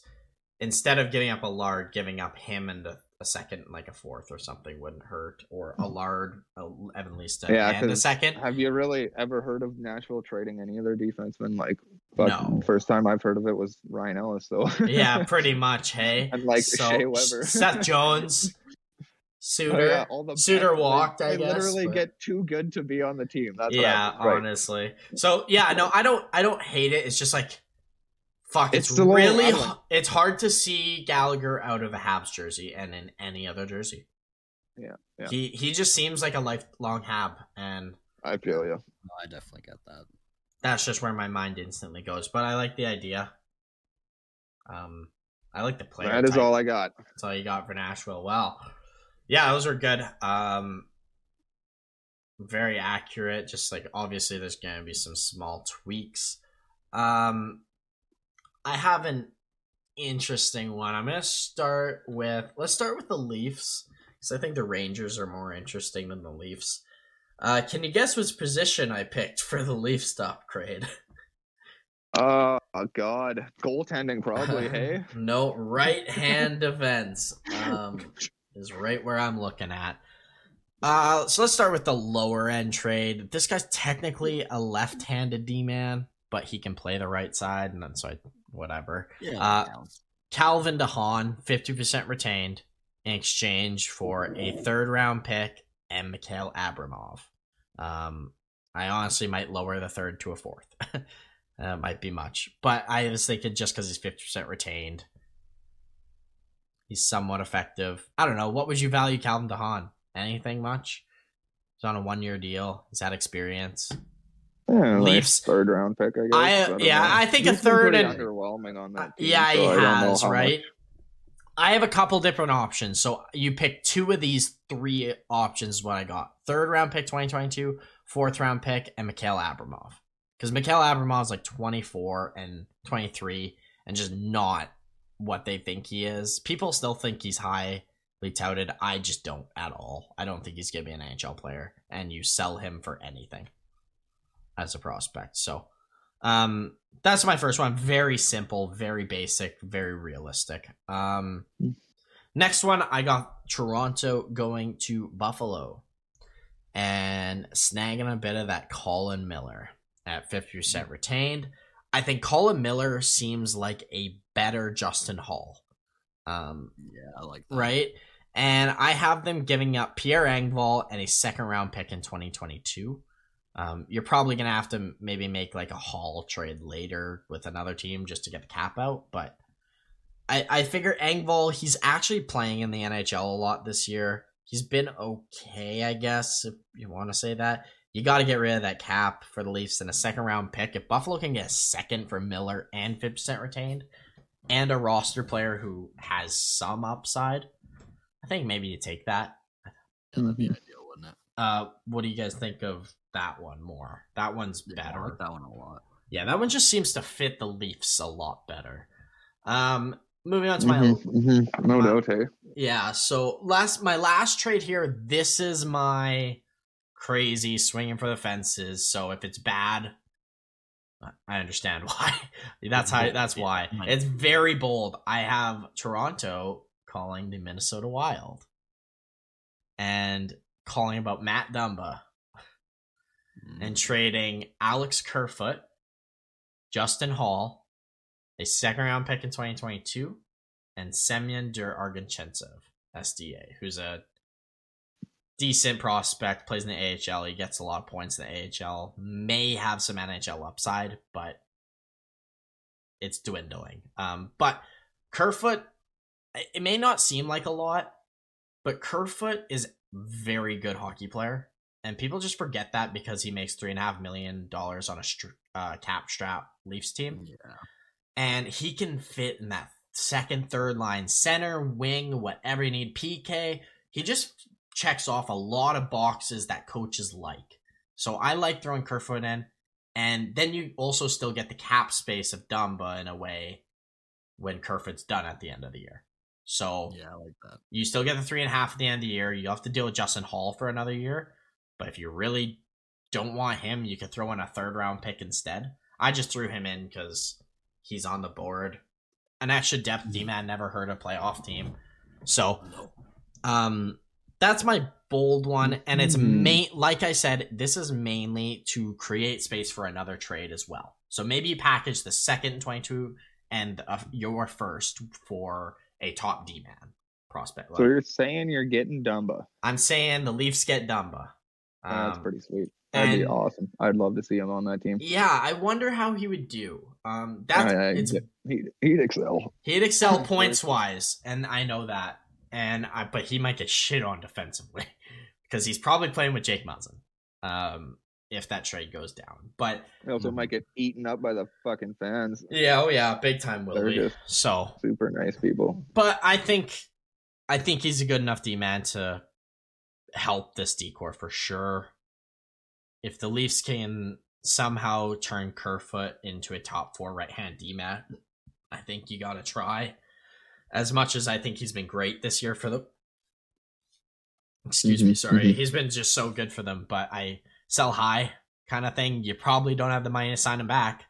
So get something useful for it in my eyes. But that is my last trade with the Leafs. So 2 of them were very realistic, and the other one it's a bit of a reach, but yeah, you got really thinking about that Dumba on the Leafs. That would be so cool. Yeah, it would be interesting. I can just picture him on that team. I can too. Pretty sweet. Yeah, I like that one. I wondered if you guys would like it. So that's cool that you guys do. Shall we move on to our second teams? Yeah, I got Jordan. Calgary next. Ooh, bit of Calgary. What position you upgrading there? Is it the position that we harp on every time we talk about Calgary? So it's not. Oh, it's not. Okay. With this. Interesting. I think Calgary need a goal scorer. Ooh. They need another person who's going to put the puck in the net. So I went with 2 wingers and then a center who can also play wing. Okay. To start with, I'm ringing up Arizona like everybody else, and I want Phil Kessel. And you want Andrew Ladd. Oh, shit. Damn, I was wrong twice. Yeah. Leading goal scorer, Andrew Ladd. I don't know if that's true, but I really hope it is. That'd be weird. I'm gonna check that. I'm gonna quickly check that out while you're probably Clayton Keller. I'm just talking goal scorer, like not point getter, goal scorer. Because Andrew Ladd, I seem to watch him score a lot. Probably 5 goals. I don't know, 5. So I've called up for Kessel, and I'm offering the 2022 second overall or second round pick from Florida that Calgary has. Yep. And Calgary's 2023 4th round pick. So a second and a 4th for Phil Kessel. For Phil Kessel, 50% retained. Yeah. Maybe if there isn't a bidding war, you could get him less. If there's a bidding war, you'll get him for a second. I think is very fair. So high end value, I would say that's even. That's fair. Yeah. You were right, by the way. Clayton Keller is the Arizona's leading scorer, but Andrew Ladd, I'm pretty sure, is tied for second. So, unless Louis... it's Keller at 10, Krause at 8. Oh, Krause is 8 there. 7, Ghost at 6, and Mr. Andrew Ladd tied with Philip Kessel. Yeah, Phil Kessel is 5. That's still pretty good. That's awesome. Still pretty decent. But anyways, yeah. Phil Kessel to Calgary. 5 goals, 1 assist. So good. So good. So Phil Kessel is a flame. Phil Kessel is a flame. Again, I'm just going to say the same thing I said with Chases, and it's very hard to trade for Phil Kessel because I just don't fucking know where to put him. I genuinely looked so hard. And you did. I don't mind those. I don't mind if anywhere. I really like that. If anywhere, I'm not disagreeing because they do need scoring help. In a way, but no, I think it's a start. It's a start. I feel like I'm gonna like your next 2 a lot more than this one since you led with Kessel. Yeah, I figured I'd lead with Kessel. Yeah. So the second one is I'm calling up Anaheim. At this point, I'm thinking this is more of a deadline deal if Anaheim aren't doing as well as they are currently. Because right now, I think they're second in their division. Yeah, I believe so. Last I checked, they were. Yes, they are. But I'm calling up Anaheim, and I'm asking for Rickard Rakell. Yeah. So I'm all over that. Kessel. I offer that Florida pick, and I offer Calgary's 2023 3rd. I think he's worth a first. I think he's worth a first, honestly. With how Anaheim's playing and he's playing, I think you gotta throw a first instead if you want Rakell. He's on a great deal. You don't even have to retain, and if you do, then you're even laughing even more. Fuck yeah, I know where you're coming from. I had this guy in my Calgary one in the off season. Exactly, like Rakell would be just nasty on this team. He'd be perfect. I think and he can play center. I know he's not often plays center, but if they're in a bind, he can play center, which is nice. But I do think they need that extra punch offensively. I love Rakell as a flame itself. Go for it. I don't know. Anaheim's one of those teams that I just don't see them trading a lot of guys anymore. Yeah, because they're doing good right now. They're so good right now, and I just don't see them slowing. It's hard for me to see them slowing down. So that's the only reason why I said it. Absolutely. If Calgary or if Anaheim slowed down, if they slip out of a playoff spot at the deadline and want to get something for Rakell, I can see that. But I think every team is calling about Rakell, so I think it's a first. I think it's a first. No, that's fair. Because imagine a team capturing like the Leafs or the Lightning or whatever get him. He's only making 3.7. And that's before retaining. So I think he might get a lot. But yeah, that's good. On the value for Raquel, so I think a first definitely. It's weird. The worse they get, his value goes up to me. But the better they keep going, the value goes down because they don't need him. Yeah. Like that's the weirdest thing about Raquel. I've never seen a situation where the better the team plays, the less value you can get for a guy. So, no, I think I love him to Calgary. That's what I will say. Now, tell me about this. Can I guess who this last player is? Because he kind of gave a hint. It's Thomas Hertl, isn't it? It is Thomas Hertl. Knew it. I fucking knew it. All right, tell me your Thomas Hertl trade. And I want Thomas Hertl. And for Hertl, I have offered Sean Monahan, Connor Mackey, and a second. Hell yeah. Holy. Yeah. This is also on the condition that I am able to re-sign Thomas Hertl for at least somewhere between 6 and 7 million for 6 years. Okay. Which I think now, is cheap. With the condition, like, are you saying like if you sign him, it turns in your second turns to a first? Or no, I'm just saying like I wouldn't be getting Hertl unless I'm for sure. Unless he comes with an extension. Gotcha. Yeah. I'm extending him when I sign him, basically, or when I trade for him. I think you gotta throw in a condition on that second to turn to a first if you make Stanley Cup final. Yeah, and I mean with what I'm offering now, certainly I'd be happy to. Yeah, I don't hate that one bit because Monahan actually could do well with change of scenery and then being flipped again by San Jose. Mm-hmm. Yeah, and Connor Mackey is worth quite a lot. Yeah, he's a decent, highly touted prospect. I like it. I think just a condition on the second, and if San Jose has somewhat of a loose plan to get rid of Monahan for another high-end pick or prospect down the future, and are interested in exploring that, then I'm totally game. Mm-hmm. And I don't see a downside from either side, frankly. Like we were saying earlier, I think Hertl needs to be traded and you get assets. And I know Monahan isn't a future asset, but he could turn into one pretty easily if you play him play him in between Timo Meier and maybe Eklund next year. Like, what if that's your top line? Not done. He hasn't plateaued. I think, and San Jose is an offensive-minded team, and I think that's what Monahan needs to get back on track. So the more and more I dive deep into this, the more and more I love this trade. Actually, like it makes sense. Yeah, no, for everyone. They have to trade this Monahan. He's not doing enough. He's playing unless fourth you believe line. He's going. Unless you believe he's second line center than Monahan. Yeah, and if you can push Backlund down to the third line again, you're a Stanley Cup contender with that forward group. That forward group is a Stanley Cup contender if Backlund's your third C. Yeah, like the way they're playing, do you take the chance on Monahan bouncing back next year? Like, I think if you can get Hertl out of it, I don't. Pay up to get rid of that contract, and that's just like we said in other podcasts. It's perfect. Having guys do terrible is just actually so good. Such a blessing in disguise. Like you just got this $6 million contract. Sorry, it's like basically almost $7 million. Yeah, 6.8 something. But that's like we said, 2 retained top players in this deadline is what you can get back. So exactly. Yeah, it's got to happen. I like this Hertl coming back. I wonder if they can retain that, and then they can go for like a Chariot or whatever. Yeah, if they did that, they'd have to for sure give up the first. They'd be without a condition picks for sure. That's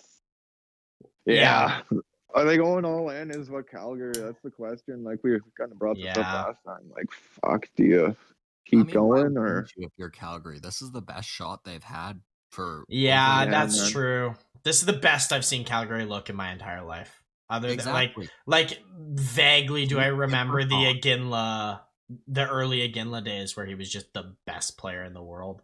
Like, I don't really remember them that much because I was so young, but this is one of the best Calgary teams I've seen, and this is a better Calgary team than when we saw them, like Gaudreau get like 99 points and stuff like that season. I think this team's better, so I'm not opposed to them going out. And Hertl is not a guy that's like, especially with the extension that you're talking about. Hurdle's not the guy that you're like, oh, well, if we're going to go for it and we got one chance with Hurdle. No, you could have 5 years of Hurdle.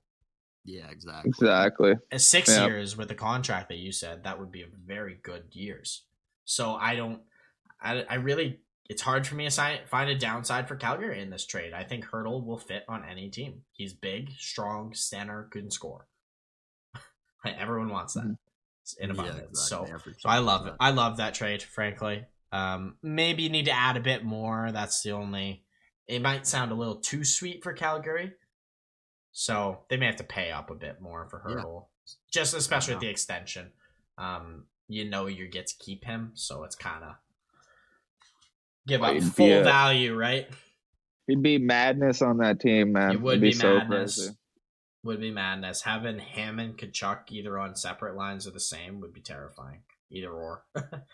So, anyways, that's your 3 trades with Calgary. Yeah, there's Calgary. Cool. I liked them. Those were good as well. Drew, Chase, it's your final team and your final trades.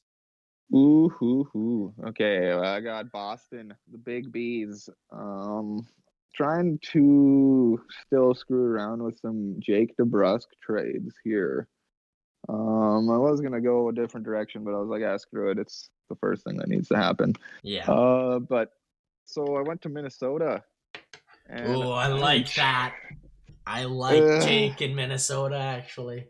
Sorry, continue. I don't know about the trade I'm about to say. I'm really interested to see what you guys say. I like it so far because that's a team I don't know why I never thought to just throw in the mix with him. But continue. Yeah.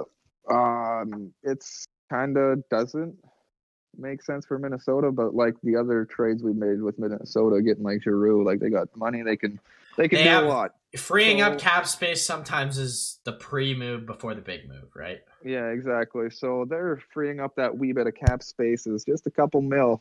Kevin Fiala, Jake DeBrusk, Zach Sanderson, and a second-round pick. Not this year's second-round pick. Okay. I guess it could be this year's second-round pick, next year's second-round pick. I don't know. Second-round pick, Zach Sanderson, Jake DeBrusk for Kevin Fiala. I like it. I like the format. Is that enough? I don't know if that's quite enough. If I'm Minnesota, I kind of want to like get one other player or prospect to just be like, at least if someone like we have more shots at the dartboard to be NHLers. I think you got to look at that. Minnesota, like, right? Do you take, but no one like I don't think like Wagner is like is Chris Wagner or somebody that they'd want? Well, is it question? He's got a little bit of a higher clip. Like the question is with Minnesota, would you rather a NHL player or a prospect? Yeah. Hey. So let's decide between the three of us. You guys. I say Zach Sanderson's perfect. I have Zach there because I think he could be a good depth guy for this period of time with these buyouts. That's almost too. More useful. That's why I wonder if you get a prospect. I lean more towards a prospect because you can always trade away a prospect for someone that you really want. The other idea was that like this is a second round pick that they would most likely use to get Giroux or whatever other trade. Right. So it'd be DeBrusk helping them now, filling in Fiala, which probably would work all right. Senyenson may not help you at all right now, but he can help in the next 3 years possibly. I don't know. I just feel like he could maybe work on that team, but whatever. That's just la-di-da. And the second round pick, like I said, bam, you can just flip that for help use that to flip it for something else. Maybe not use 2 first-round picks instead of giving up 2 first-round picks to go deep this year. You just use 1 first-round pick. Know who I kind of take in the trade with it as I'm just looking at some of their prospects and some of their guys in the AHL at Boston. I look at a Jakub Lauko to be added. I love him too. I wouldn't do it because I think like that's the thing in my eyes is Boston.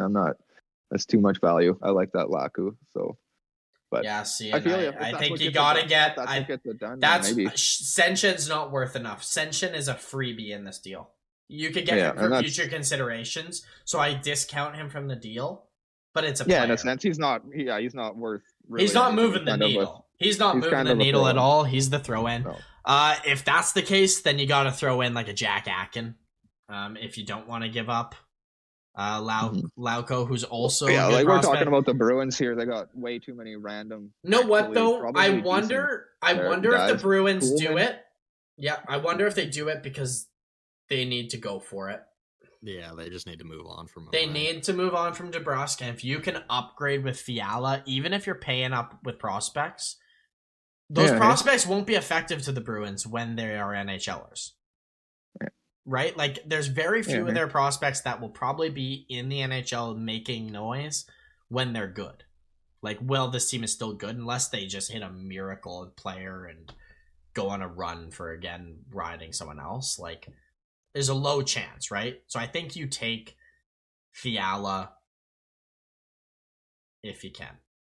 I think that's a good deal. But you know what, though? I think you add Lauko in it or Akan, stuff like that, if there's an extension with Fiala long term.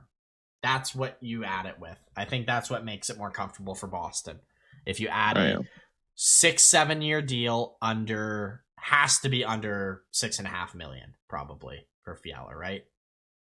6 million? Yeah, 6 million, 6 years, 6 million, 7 years. The way he's playing this year, I could almost give him 5.5, give him a high 5. I'm sure you can give him 6, though. He'll want 6. He'll want 6 at least. I think you compromise at 6 for 6 years, 7 years, and then you add a prospect. I like it because I like DeBrusk. To me, Kaprizov's that type of player. He's one of the first wingers I've seen in a very long time that can play with anyone and turn them a good player into a superstar. We've seen it with Patrick Kane, who's done it. Like, look what he did for Panarin. I know Panarin is a star in itself now, but like, he really jump-started him. There's a couple other guys I'm sure you can I'm so sad that they left. Like, that just kills me that those guys don't play together. I know, me too. I think, I like it. I like it for both teams because both teams got to go for it. Minnesota's just never seemed to like Fiala. I don't know what it is. Doesn't seem to work for them. Oh, they just love him when he's getting so many points. When he's scoring, but when he's not, he's the worst. He's ineffective for them. Apparently he's just the worst. So, and by that logic, you're speaking of which, I can't believe we haven't brought this up yet, but Dean Evason signed an extension with the Wild. That was just quietly brought out recently. I found out yesterday. Should bring that up for, I think, another 3 or 4 years extension. He's going to be there a long time. If Fiala's in his doghouse now, and with how strong-headed Fiala can be is what the word is, I don't think it's going to work. So I think it's a very good trade for everyone involved. Boston needs to hit a flyer with one of these trades. So, anyways, continue. You can go with the next trade. Okay, basically, I'm literally giving up the exact same shit. Jake DeBrusk, Zach Senyonson, and a second-round pick. That is my trade and that is my deal. I'm going to Columbus this time, and I want Yak Roslovic and half retained Max Domi. Yeah, I don't hate that. So yeah, same shit. DeBrusk, Senyonson, this year or next year's second round pick. It'd probably be this year's second round pick because I feel like maybe not. I don't even know if you need that high of a pick. I know. Hey, I think a third. Like, Jesus, this. I think Fiala, if you're throwing a second with Fiala, I think a second, but I don't know. It's a lot. Again, I feel like they're gonna want another prospect from the Bruins for that, from the other way. If Bruins are given that, I feel like the Bruins are gonna want another player. Yeah. Hey. I wonder if Bruins get a D-man for that, like a Kukin or someone like a depth guy. Honestly, I should have brought up first. Do you think they could do DeBrusk for Roslovic? Absolutely. I would do that. If I'm Columbus, I do that in a heartbeat. I don't do that if I'm Boston. Yeah, okay, that's what I'm wondering. Now, if you add Domi to it, I'm more interested in DeBrusk. I honestly wonder DeBrusk Senshin for 50% Domi and Roslovic. I know. Hey, I think DeBrusk. You know what my issue? You just add a conditional pick that, like, if we win a couple rounds, then you do get a third or something. Know what I wonder instead? if you trade DeBrusque for someone else and you use picks to get Domi and Roslovic. Because those guys help your middle six. Mm-hmm. But you need a guy who can change the tide on your second line for DeBrusque. And I think there's enough trade offers out there that you can win a trade with DeBrusque in it. At least get the better player, right? Yeah, and like Columbus is technically doing something that's not dumb, you know? Like you're getting younger players. Yeah, I think they would prefer a pick than DeBrusque. Mm-hmm. Yeah, no, I feel you on that. I'm not like sure a second Senshin and a Columbus would be and a on fourth, this, maybe instead. Mm-hmm. A second and third Ascension for those guys. I don't know. I think like Columbus would 100% do this deal. That's for sure. If Columbus, you offered them DeBrusque, Svenjonsson, and a second round pick, whether it was next year or not, for Roslovic and a half retained Domi, I think Columbus 1000% takes it. So you know what you do as Boston? I think you, instead of doing what we're saying, we're kind of saying split up the trades. Put them all in one basket and get a real player and get Patrick Laine. Throw in DeBrusque, throw in a first, throw in Stanika if you have to, and get Patrick Laine. If I don't want Laine on this Boston team. if they're going all out, I would prefer it. I would consider it with who their coach is. I trust their coach enough to get the best out of Patrick Laine. And imagine if you just have to throw them together with Bergeron and Marchand for a little bit. Let Pasta play with Hall until Laine is settled. And then you have two lines of players who could score 40 goals in Laine and Pasta. Bergeron and Marchand is two of the best players we've seen in this generation. Taylor Hall, one of a very talented second liner. Coyle can be your second line center if you got Laine. If you got a talent like him. So that's where I lean. Maybe you go all out or... Yeah, I was even thinking about throwing like a Holla in here just because Holla hasn't been what they need, and when you have Roslovic and Domi, when you say really Roslovic, not at all need Holla. Yeah, when you say Roslovic, I picture him a Bruin. That's a name I can see in a Bruin jersey. Roslovic, I'm like, buddy, play with Taylor Hall. Yeah, like, yes, sir. Yeah, I agree. I just think if your initial trade might be a little much from Boston's end, actually. Yeah, no, I can. Yeah, so, yeah, no. I can definitely understand that. It's also hard as a Bruins fan to justify trading Jake DeBrusque and not getting a definitive upgrade, right? After the trade. That's really hard to stomach with where Boston is. So that's where my mind goes. Jordan, I don't know if you feel any different or the same. No, I mean, what are your thoughts? Right, like if you're Boston, you're in win now mode because your good players are so old. Yeah, right. And that's just it. I think they just need to go for it, and they can risk everything because they got nothing to lose. Because if they don't go for it, I think they're fucked anyways. Yeah, exactly. Yeah, and in this deal, like I'm getting two guys that can possibly work with Hull. Like, yeah, no absolutely. Risk whatsoever. Hey, you get Roslovic, you got Domi, you got Hull, you got Coyle. If you guys can't figure out that second line, then what do you? I agree. I like those players going in, but like I said, I feel if you're going to trade DeBrusque, it depends what you get better value for, DeBrusque or a second and a third. If you can get better value from DeBrusque, you trade that second and third for Roslovic. And exactly. Domi. Hey, I think there's something there, just changing DeBrusque to a pick. Yeah, because Columbus would prefer a pick than a sure thing now, I think, as well. Yeah, hey, like maybe this takes like sort of a three-way-ish trade. Yeah, absolutely. Maybe DeBrusque goes to maybe DeBrusque goes exactly to like a Colorado or wherever, Edmonton. Right? Edmonton. Yeah, like whoever, and they throw in a pick to give to Columbus. Yeah. So I like all the names involved, just in a different configuration. Yeah, it's just how it actually how you work it out, I think, is a different way. Yeah, so I got Boston throwing DeBrusque and Svenjonsson for Fiala, or trying to get Roslovic or Domi. So that's my. I'd take the Fiala. If you're offering me a trade of either of them, I take Fiala before I take for DeBrusque before I take Domi and Roslovic. So, but you might be able to do both those moves separately and just right? Mm-hmm. So, but anyways, what is your final trade with the Boston Bruins? That's all I got. I just had. Oh, you just had 2 for the Bruins? Okay, that's cool. Yep. They were a hard team to trade with, anyways, because they need to kind of, like we said, go all out, and we were nitpicking that trade for. Yeah, and like you got to get past this DeBrusk thing. So that's your number one focus to move. Like a real trade with like a hurdle or something like that, or do something cool like that. But it's like something you got to get over this DeBrusk thing first, or you're trading DeBrusk for one of these crazy things. Like, which I don't hate. Go defense.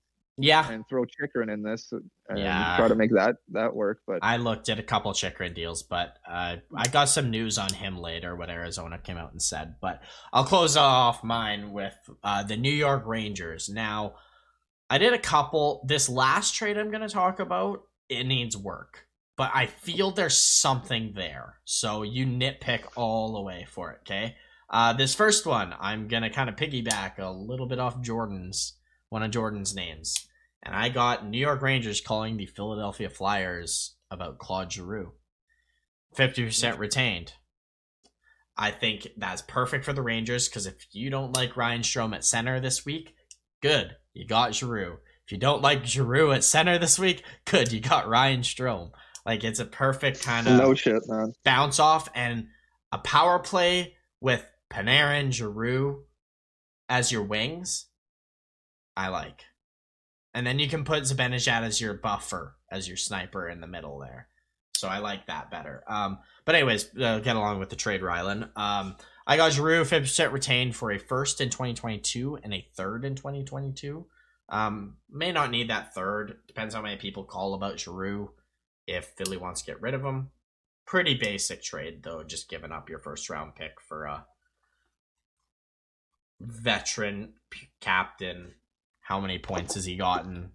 Hell yeah, he'd be awesome in that. It'd be weird, like it'd be weird retro deal, but luckily the thing is, I don't think the Rangers could re-sign him, so that's what makes Philly easier to stomach. It's 1 year of Giroux being in their division. Yeah, in a year you're shit, and in a year that you're bad, exactly. So that's where I kind of went. Moving on to the next trade. This one is kind of an interesting one. I don't know if there's even anything here, but I didn't want to pick a whole bunch of names off my trade bait board, so I really looked for other names. I'm calling the Ottawa Senators and getting a guy with term, actually. And I want Connor Brown from them, who is making $3.6 million for this year and next, which I think the Rangers would love. Buddy. Everybody would just cry for that. I know. Guy.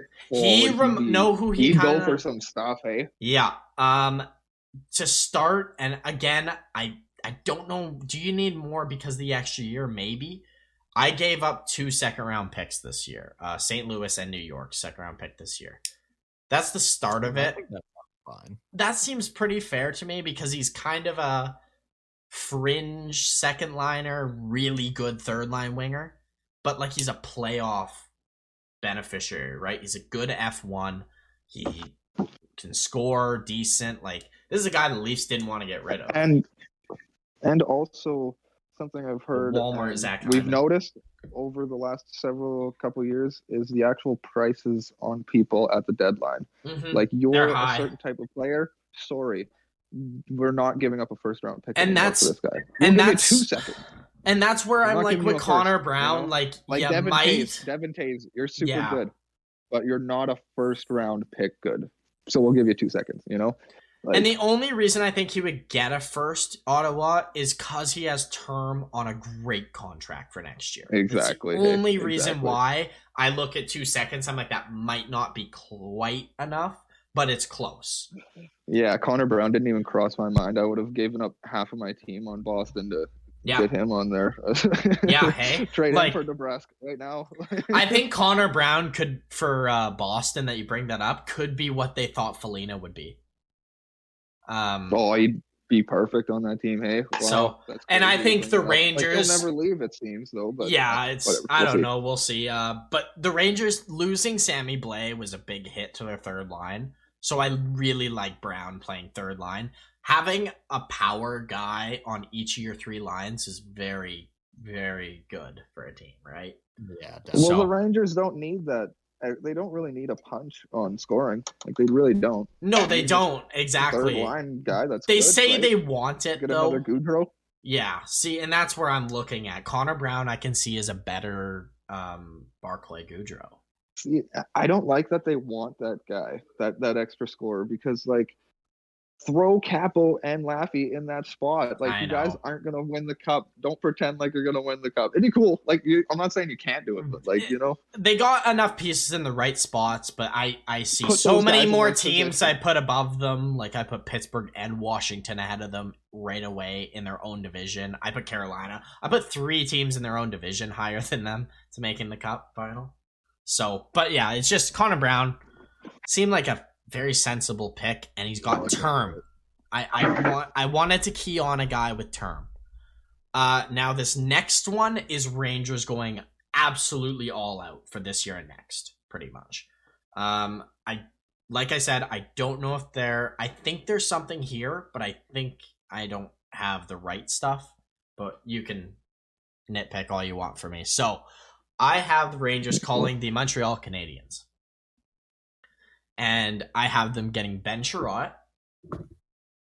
And this is also cheating because I picked a forward, but I'm also Ben Chiarot and Jonathan Drouin. And I trade, a big trade. But I trade their first in 2022 and Vitaly Kravtsov.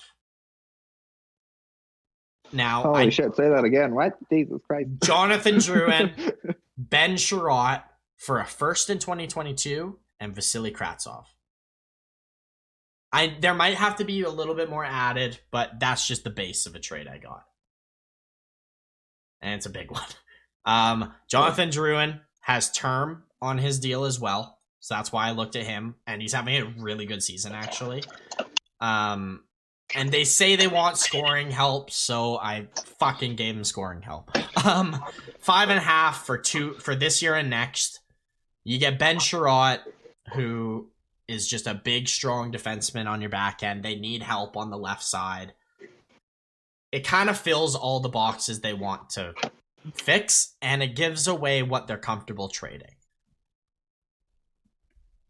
So, what do you guys think?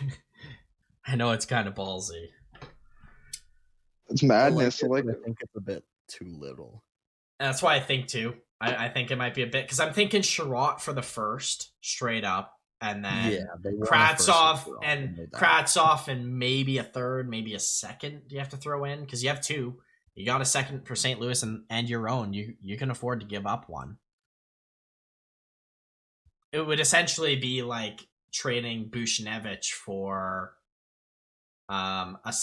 you could make the trade with like adding, but like Buchnevich for Drouin and Sammy Blais is what you could look at it a different way. If you added the second with it, that is, right? So, I don't know. That's just madness, hey? Got that. So, who's the Rangers are giving up Kravtsov? Kravtsov and a first. And a first for Drouin and Chiarot. Yeah. Now, like I said, like Jordan said, that might be too little and might have thrown a second or a third, which maybe you do. Or a prospect, like wherever direction you want to go. Yeah, maybe you take like a Foley. Maybe a roster player. Yeah, you could take Toffoli over Drouin. Yep. I thought about that, but I put him on my list, so I didn't want to put him. So I just wanted to be outside the box. Yeah, no, I like the idea of it, because this team can just go absolutely nuts on this. They could. So they would probably have to add a tiniest bit of cap in some way in another trade, but probably the best way to go when it comes to trading Kravtsov instead of making some mediocre 1-for-1 swap or taking a chance on a 1-for-1. You go for 2 years at the cup, right? With Drouin, or if, like you said, you mentioned Toffoli, and I like throwing Toffoli in instead. But yeah, just because he's right-handed, I think they can use the extra right-handed guy. That's totally fair. I'm thinking of their team. That's totally fair to throw in. I just looked at Drouin. What's the cap like? Can you keep Drouin? You can't keep Drouin, can you? Well, he's on an extra year. He's got the year. You'd have to throw in other cap to make it work. Like, you'd have to probably trade Georgiev eventually. No, I think they could. I think the Rangers can Ryan Strome, take all that on. They could take it, but next year I don't think they can afford Strome. They couldn't afford Strome if they did it. No, they wouldn't. But I think Drouin's better than Strome or Toffoli. Drouin would be on would only have 1 year deal left, so like they could even make a move. They could. They could move him again if they wanted to.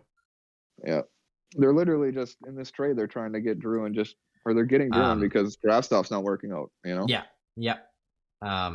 No, there's a lot and there's Nemeth too. You trade Nemeth because $2.5 million is a lot to have. Obviously the goaltender, like I mentioned, Georgiev's making $2.5 million. He's an RFA this year. You could trade his rights and let Kincaid be your backup. He's good enough. Or just get a new backup. Like there's a lot of cap options to make it work and keep the same team for 2 years. It would be a lot of kerfuckling around. Plus, I think a lot of cap not a lot of cap, but 1.5 comes off of dead cap next year, which is nice off of Lundqvist. And then the year after that, they get like another $3 million ish, just over $3 million from Shattenkirk. And there's two with Tony DeAngelo. And Tony DeAngelo and Dan Girardi. So it's $3.5 million. So, like in 2 years, they'll have a little bit more cap space to work with, like 4.5 in total if they haven't spent it. So no, I think they can make it work. It was just something interesting to try and throw out. Go all in. Use Kravtsov in an all-in deal to win now. If you really want him gone, get a real legit player, is what my mind went. Or two, in this case. Oh, yeah, man. Anyways, that's our kind of trade deadline options board, I guess. I don't know. We'll find a better name for it. Preview. However you want to look at it. We just narrowed down a couple teams. We talked about either next podcast or the following one. We'll decide that later. We're going to do the same thing, but with selling teams and pick 2 teams each that sell and, do the same thing, but the opposite. Pretty self-explanatory. Should we get into some news in the NHL? I'll rifle some stuff off and we can react to it. Let's start in Montreal because I just finished making that big trade, so it's a good segue.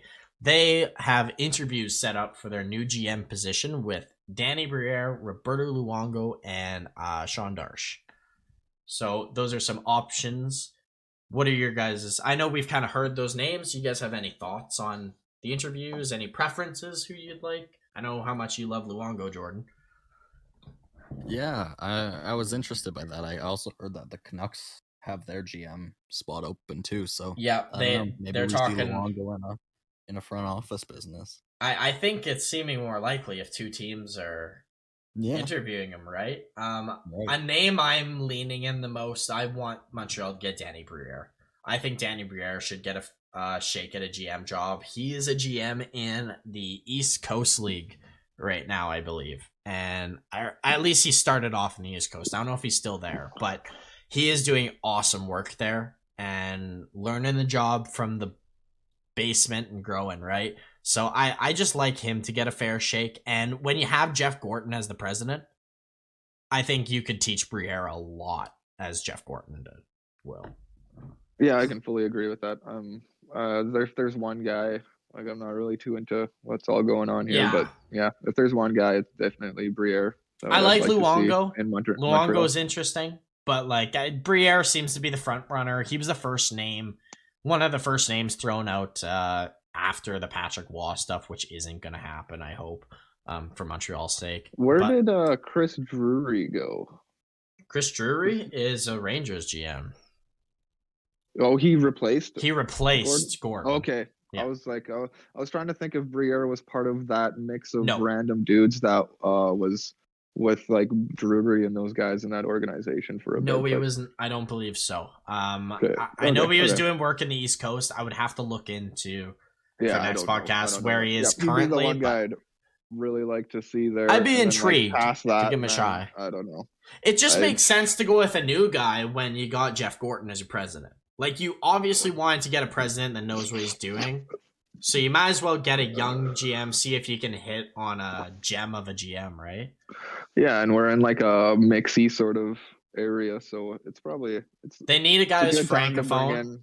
And it's a good time to bring in a new guy instead of yeah. Plus, Vancouver. I don't think you bring in a new guy. You need somebody who's they brought in Rutherford for a reason. Like, they need some experience, and they need to make sure they don't screw up the next couple of years here. Like, they need to, really need to. Yeah, they're in a different situation. Montreal can full blow up and rebuild, and if it doesn't go well, we were supposed to be bad anyways, sort of right? Vancouver's kind of done the rebuild, looking to get good. So, no, I like it.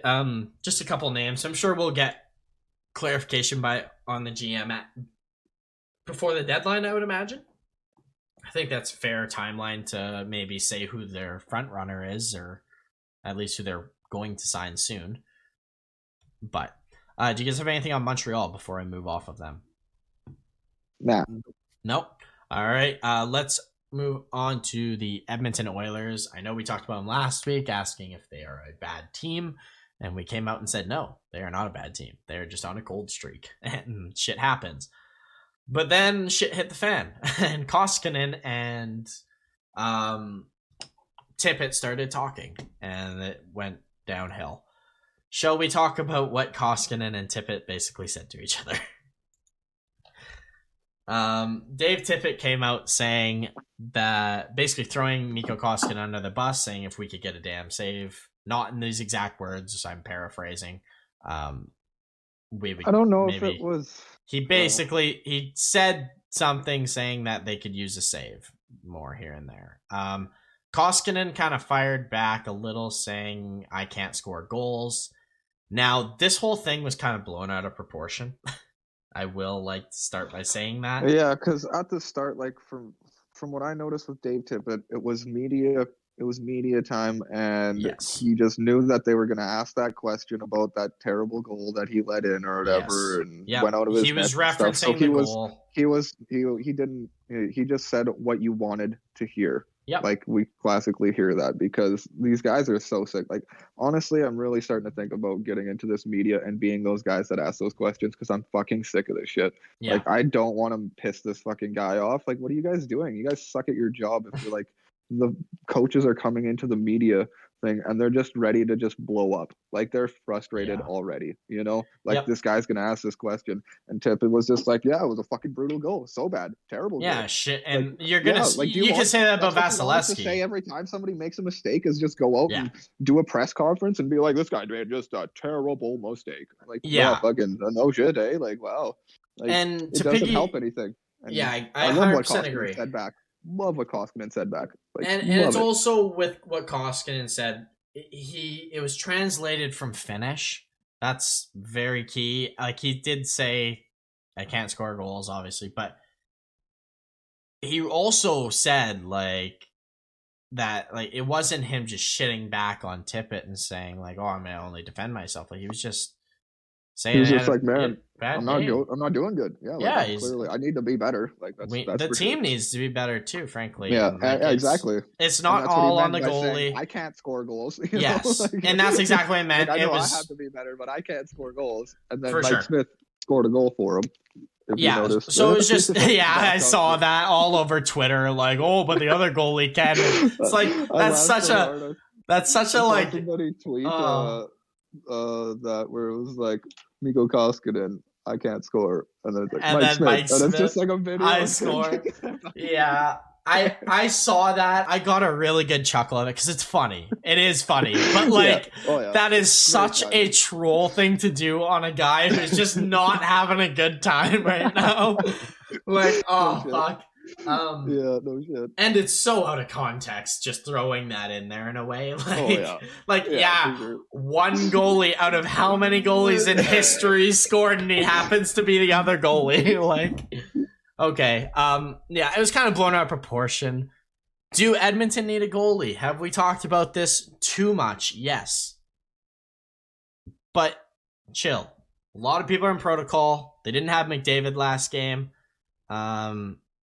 And I'm having a tough time with Edmonton in finding a way to put some ownership on Leon and Connor without shitting on them. Because I don't want to say they've been bad, because they haven't been. They've been fantastic.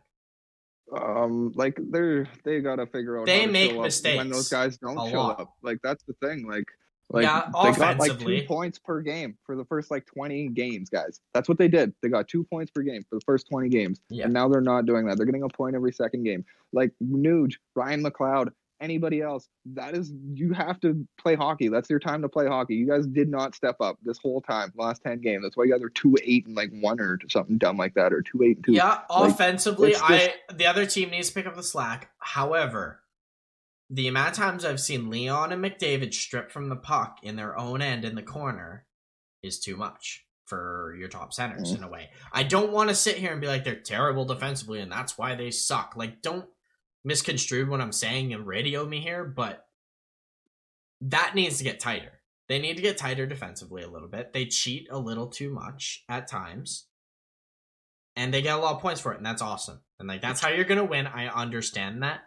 But if you do want to win, I think this is what Torts was trying to say.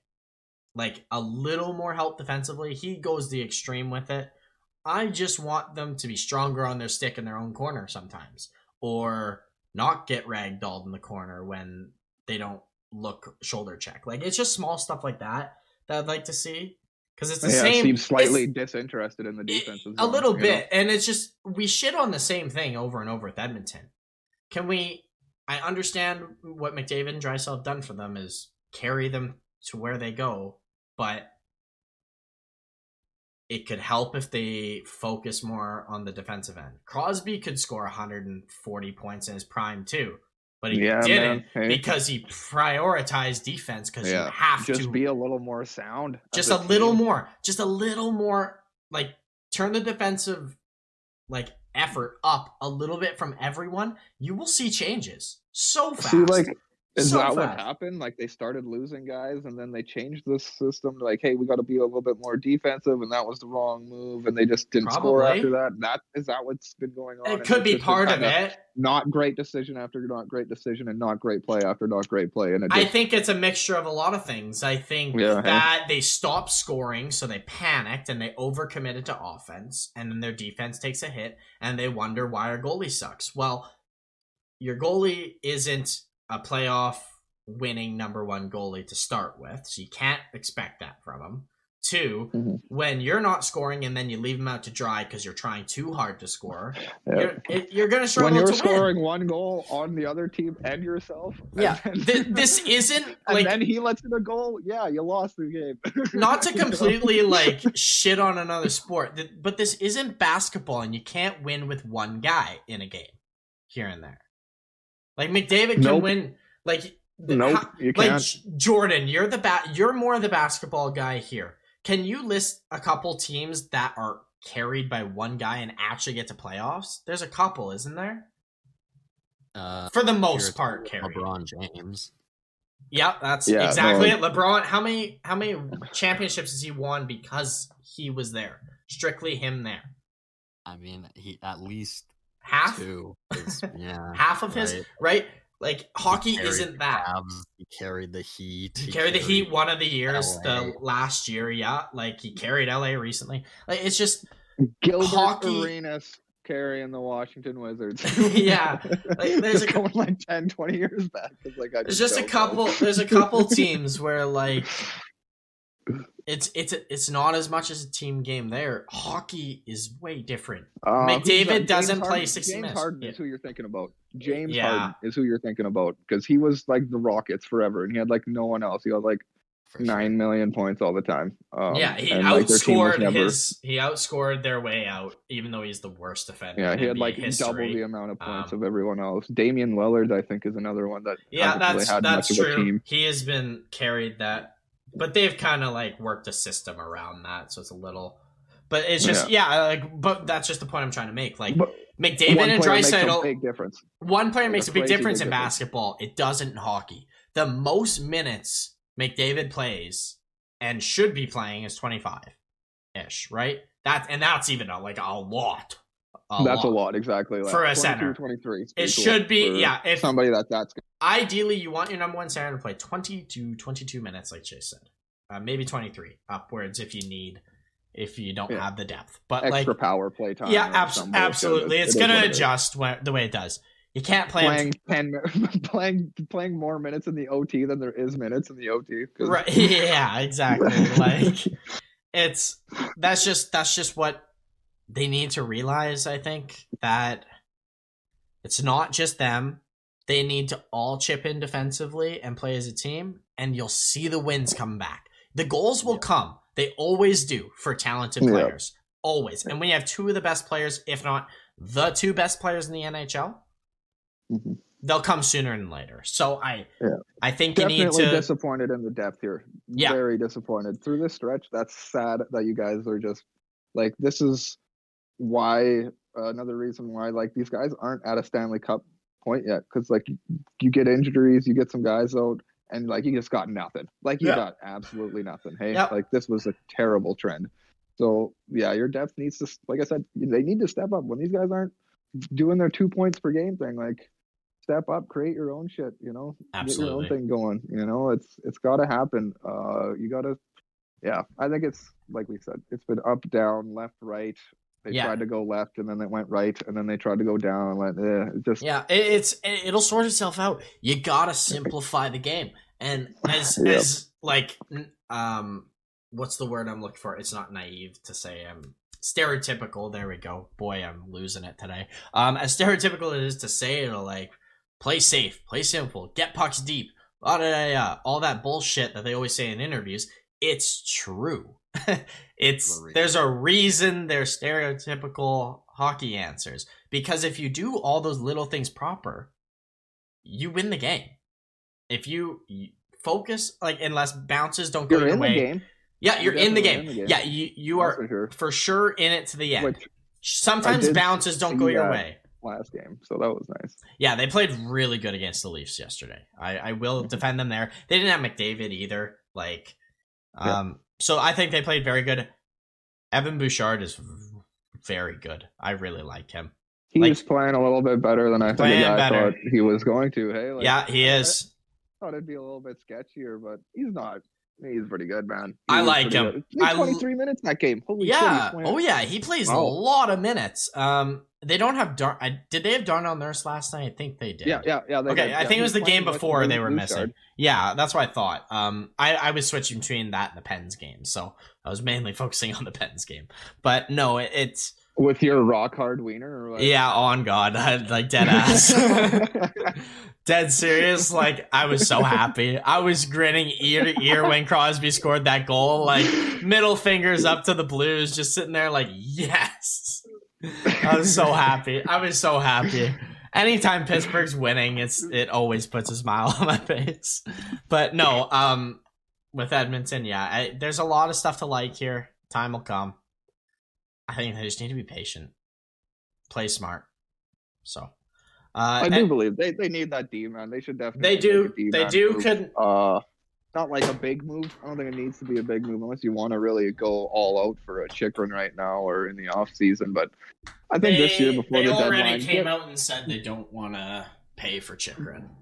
Exactly, like which I agree. If I'm being if we're done on Edmonton, I'm going to use that perfect segue into Chychrun, as the Coyotes have came out and commented on Chychrun that they've been getting lots of calls from him, unsurprisingly, right. Now, do you know what they ask for, though? Oh, yeah. Eichel size haul is their words. They want an Eichel size trade for Chychrun. I don't disagree with them. I think they should ask that and maybe more than what Eichel got. Especially because the fact that like what Eichel was supposed to get or what the value was. Yeah, like what was happening. Anaheim so, like, asked the actual trade that happened with Eichel. Like, it's actually it was pretty underwhelming. Haul. If they could get more than that, I think it's a good thing for Arizona as well. I think it's a fair trade if you get what Eichel got. If you take carbon copy of what they gave to Eichel and gave it to Arizona for Chychrun, I don't think it's that bad. Genuinely. I think it's too much. I would not want Krebs in there. I'd give you a touch in that first round pick. You'd have to give up. I'd be able to do Krebs, man. Yeah, maybe not Krebs, but it would be the prospect right below him. Maybe a random. No, not a random. It would be below, I think, like tier 2. Like if Krebs is tier 1, let's say, you're taking a tier 2 prospect after that from a deal. So it is getting a phone call here, guys, so I might have to jump a little bit early this podcast. Okay, it sounds good. Okay. We're gonna close out soon anyways, but we'll catch you later, Jordan. Alrighty, peace, guys. Peace. But yeah, just on Chychrun to close out quick, I think that's too good of a contract for a top 4 number 1 potential D-man, 23 years old. They're so hard to come by. So hard to come by. It's just I know it hurts. I know it hurts to bite the bullet on someone like that, and you're gonna look at that for a year, 2, 3 years and be like, was it worth it? But I think in the end you're gonna be like, yes, we got how many years out of Chychrun being a top pair guy for us and we're a playoff team. If that's what you get, then I think you win the trade. Yeah, no doubt. Right? So, moving on to, I just got 2 more things to bring up. So if you want to add on, feel free. Tuukka Rask signs a PTO with the AHL Providence Bruins. Basically, it's just the formality to signing a contract in the middle of the season. He's going to be a Bruin soon, and I think we saw this coming. Like more and more as the Bruin season was kind of dwindling away a little bit. Like I know they're still in the hunt, still in the playoffs, but like it's close. They go on a bad run of games. It's not looking good. It seemed more likely that this would happen. No. Mm-hmm. Yeah, definitely. No, this was bound to happen at some point. We all knew it was going to happen. He was practicing with the team and stuff like that. Yeah. Just to add to the Boston sort of random free agent signings and bring up Krejci, I do hear there is a guy that really likes the idea and still believes that Krejci is possibly coming back. So maybe cool. if his family, it's cool that somebody thinks that this is actually still a possibility, because I've heard very little amount of people talk about this. So yeah, I don't necessarily side with that. I know where he's coming from, but the reason it wasn't like Krejci's leaving. Like it wasn't like this reason. It was family reason, and until that's resolved, and he wanted to teach his kids, and his kids to grow up where he did, because they don't know Czech. So that's what he wants, right? Maybe the time comes, he makes a 1-year deal, comes back, and goes for a playoff run. I don't know if he wants to do that, though. I genuinely don't. He seems he seems very content to just be with his family in Czech Republic. Yeah, no doubt. Yeah, no, I just wanted to share that. Yeah, absolutely. That actually has hope for him coming back. So that's interesting. Pretty sweet. It's interesting, and it's something to keep an eye on for sure. Like if this starts sparking up more, we'll be the first to tell you. We're all over it. I'm not sure. Like, how does this work with their goaltending? Like, Swayman can go down. Swayman, Swayman is waiver eligible. Not That's waiver why they eligible. Traded Vladar. Yeah, Vladar wasn't waiver eligible, or else they would have kept all 3. So, no, it'll work. It'll all work. And know what Rask can do? We don't know the contract. He could sign a 2-way deal if necessary. Yeah, and it could be $750K, and they could still trade for like actual players and stuff. So and that's what's going to probably happen. I think it's $750K. He's going to take the cheap deal and try and help this team win. He doesn't need money. He's been paid very well his career. Yeah, I've heard Allmark's name thrown around a bit. I wonder if that is the direction they go. Would that be hard to do that? If I don't know if you do that. I'd almost trade Swayman before, just because, like, how long is Rask going to stick around? Is this it?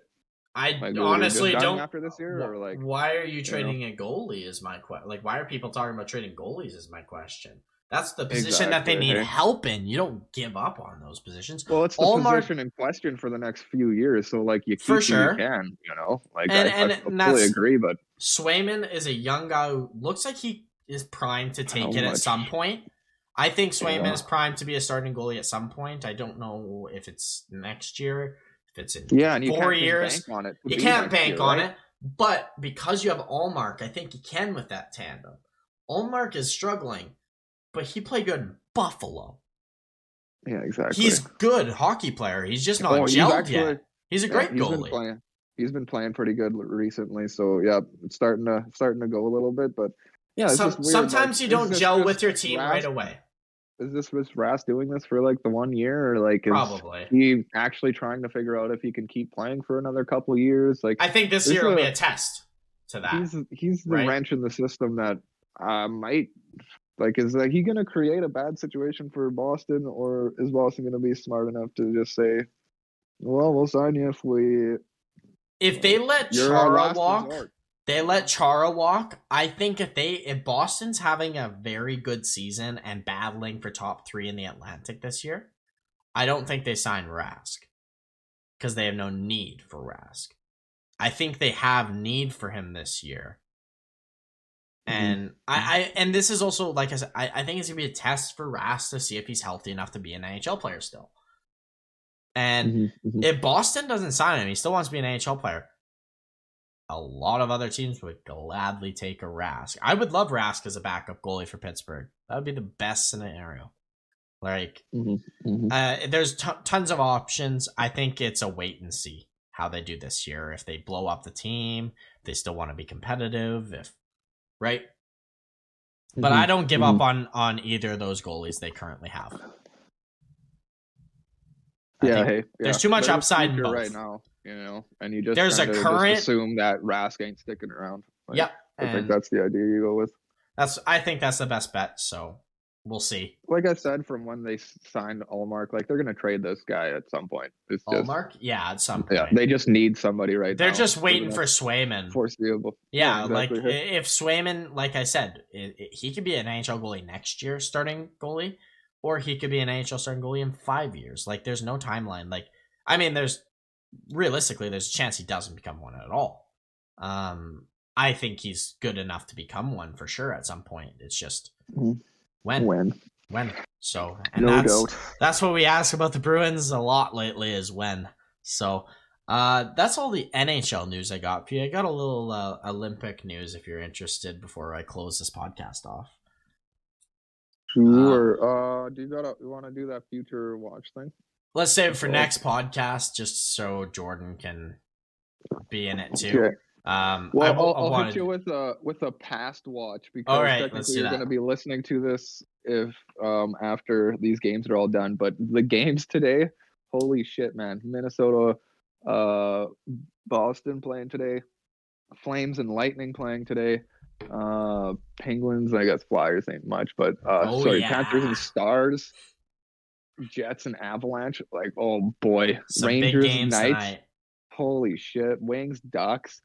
There's some big games tonight. Exciting day of hockey. I'm so January pumped. 6th. Yeah, best part is tonight is I got the house to myself tonight, so all I'm gonna be doing is watching some pucks. So it's great. I'm so pumped for it.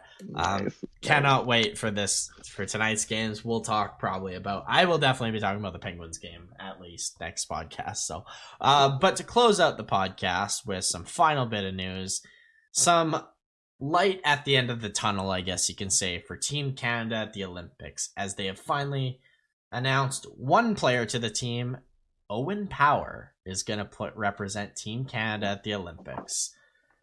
Have you noticed that, like, I don't know if he does it on purpose, but it seems like it. Does he always have his hair just flying in his eyes all the time? Seems like it. Does he do that on purpose? I don't know. Maybe to give himself a disadvantage because he's better than everyone. It's like, I don't really want to see anything. Okay, left eye. I'm better if I sense the puck rather than seeing it. My touch is so good that I don't need vision. Just always dangling. Yeah, I know. Hey, man, he's got a nice set of lettuce there. His hair is fucking. Love that bucket of lettuce. I love it. I'm so happy. But yeah, he's gonna represent Team Canada at the Olympics, and I'm hearing there's some other World Junior guys. Specifically, Mason McTavish might be going as well, which I didn't know was possible because he's played in NHL games. So I didn't think that was allowed.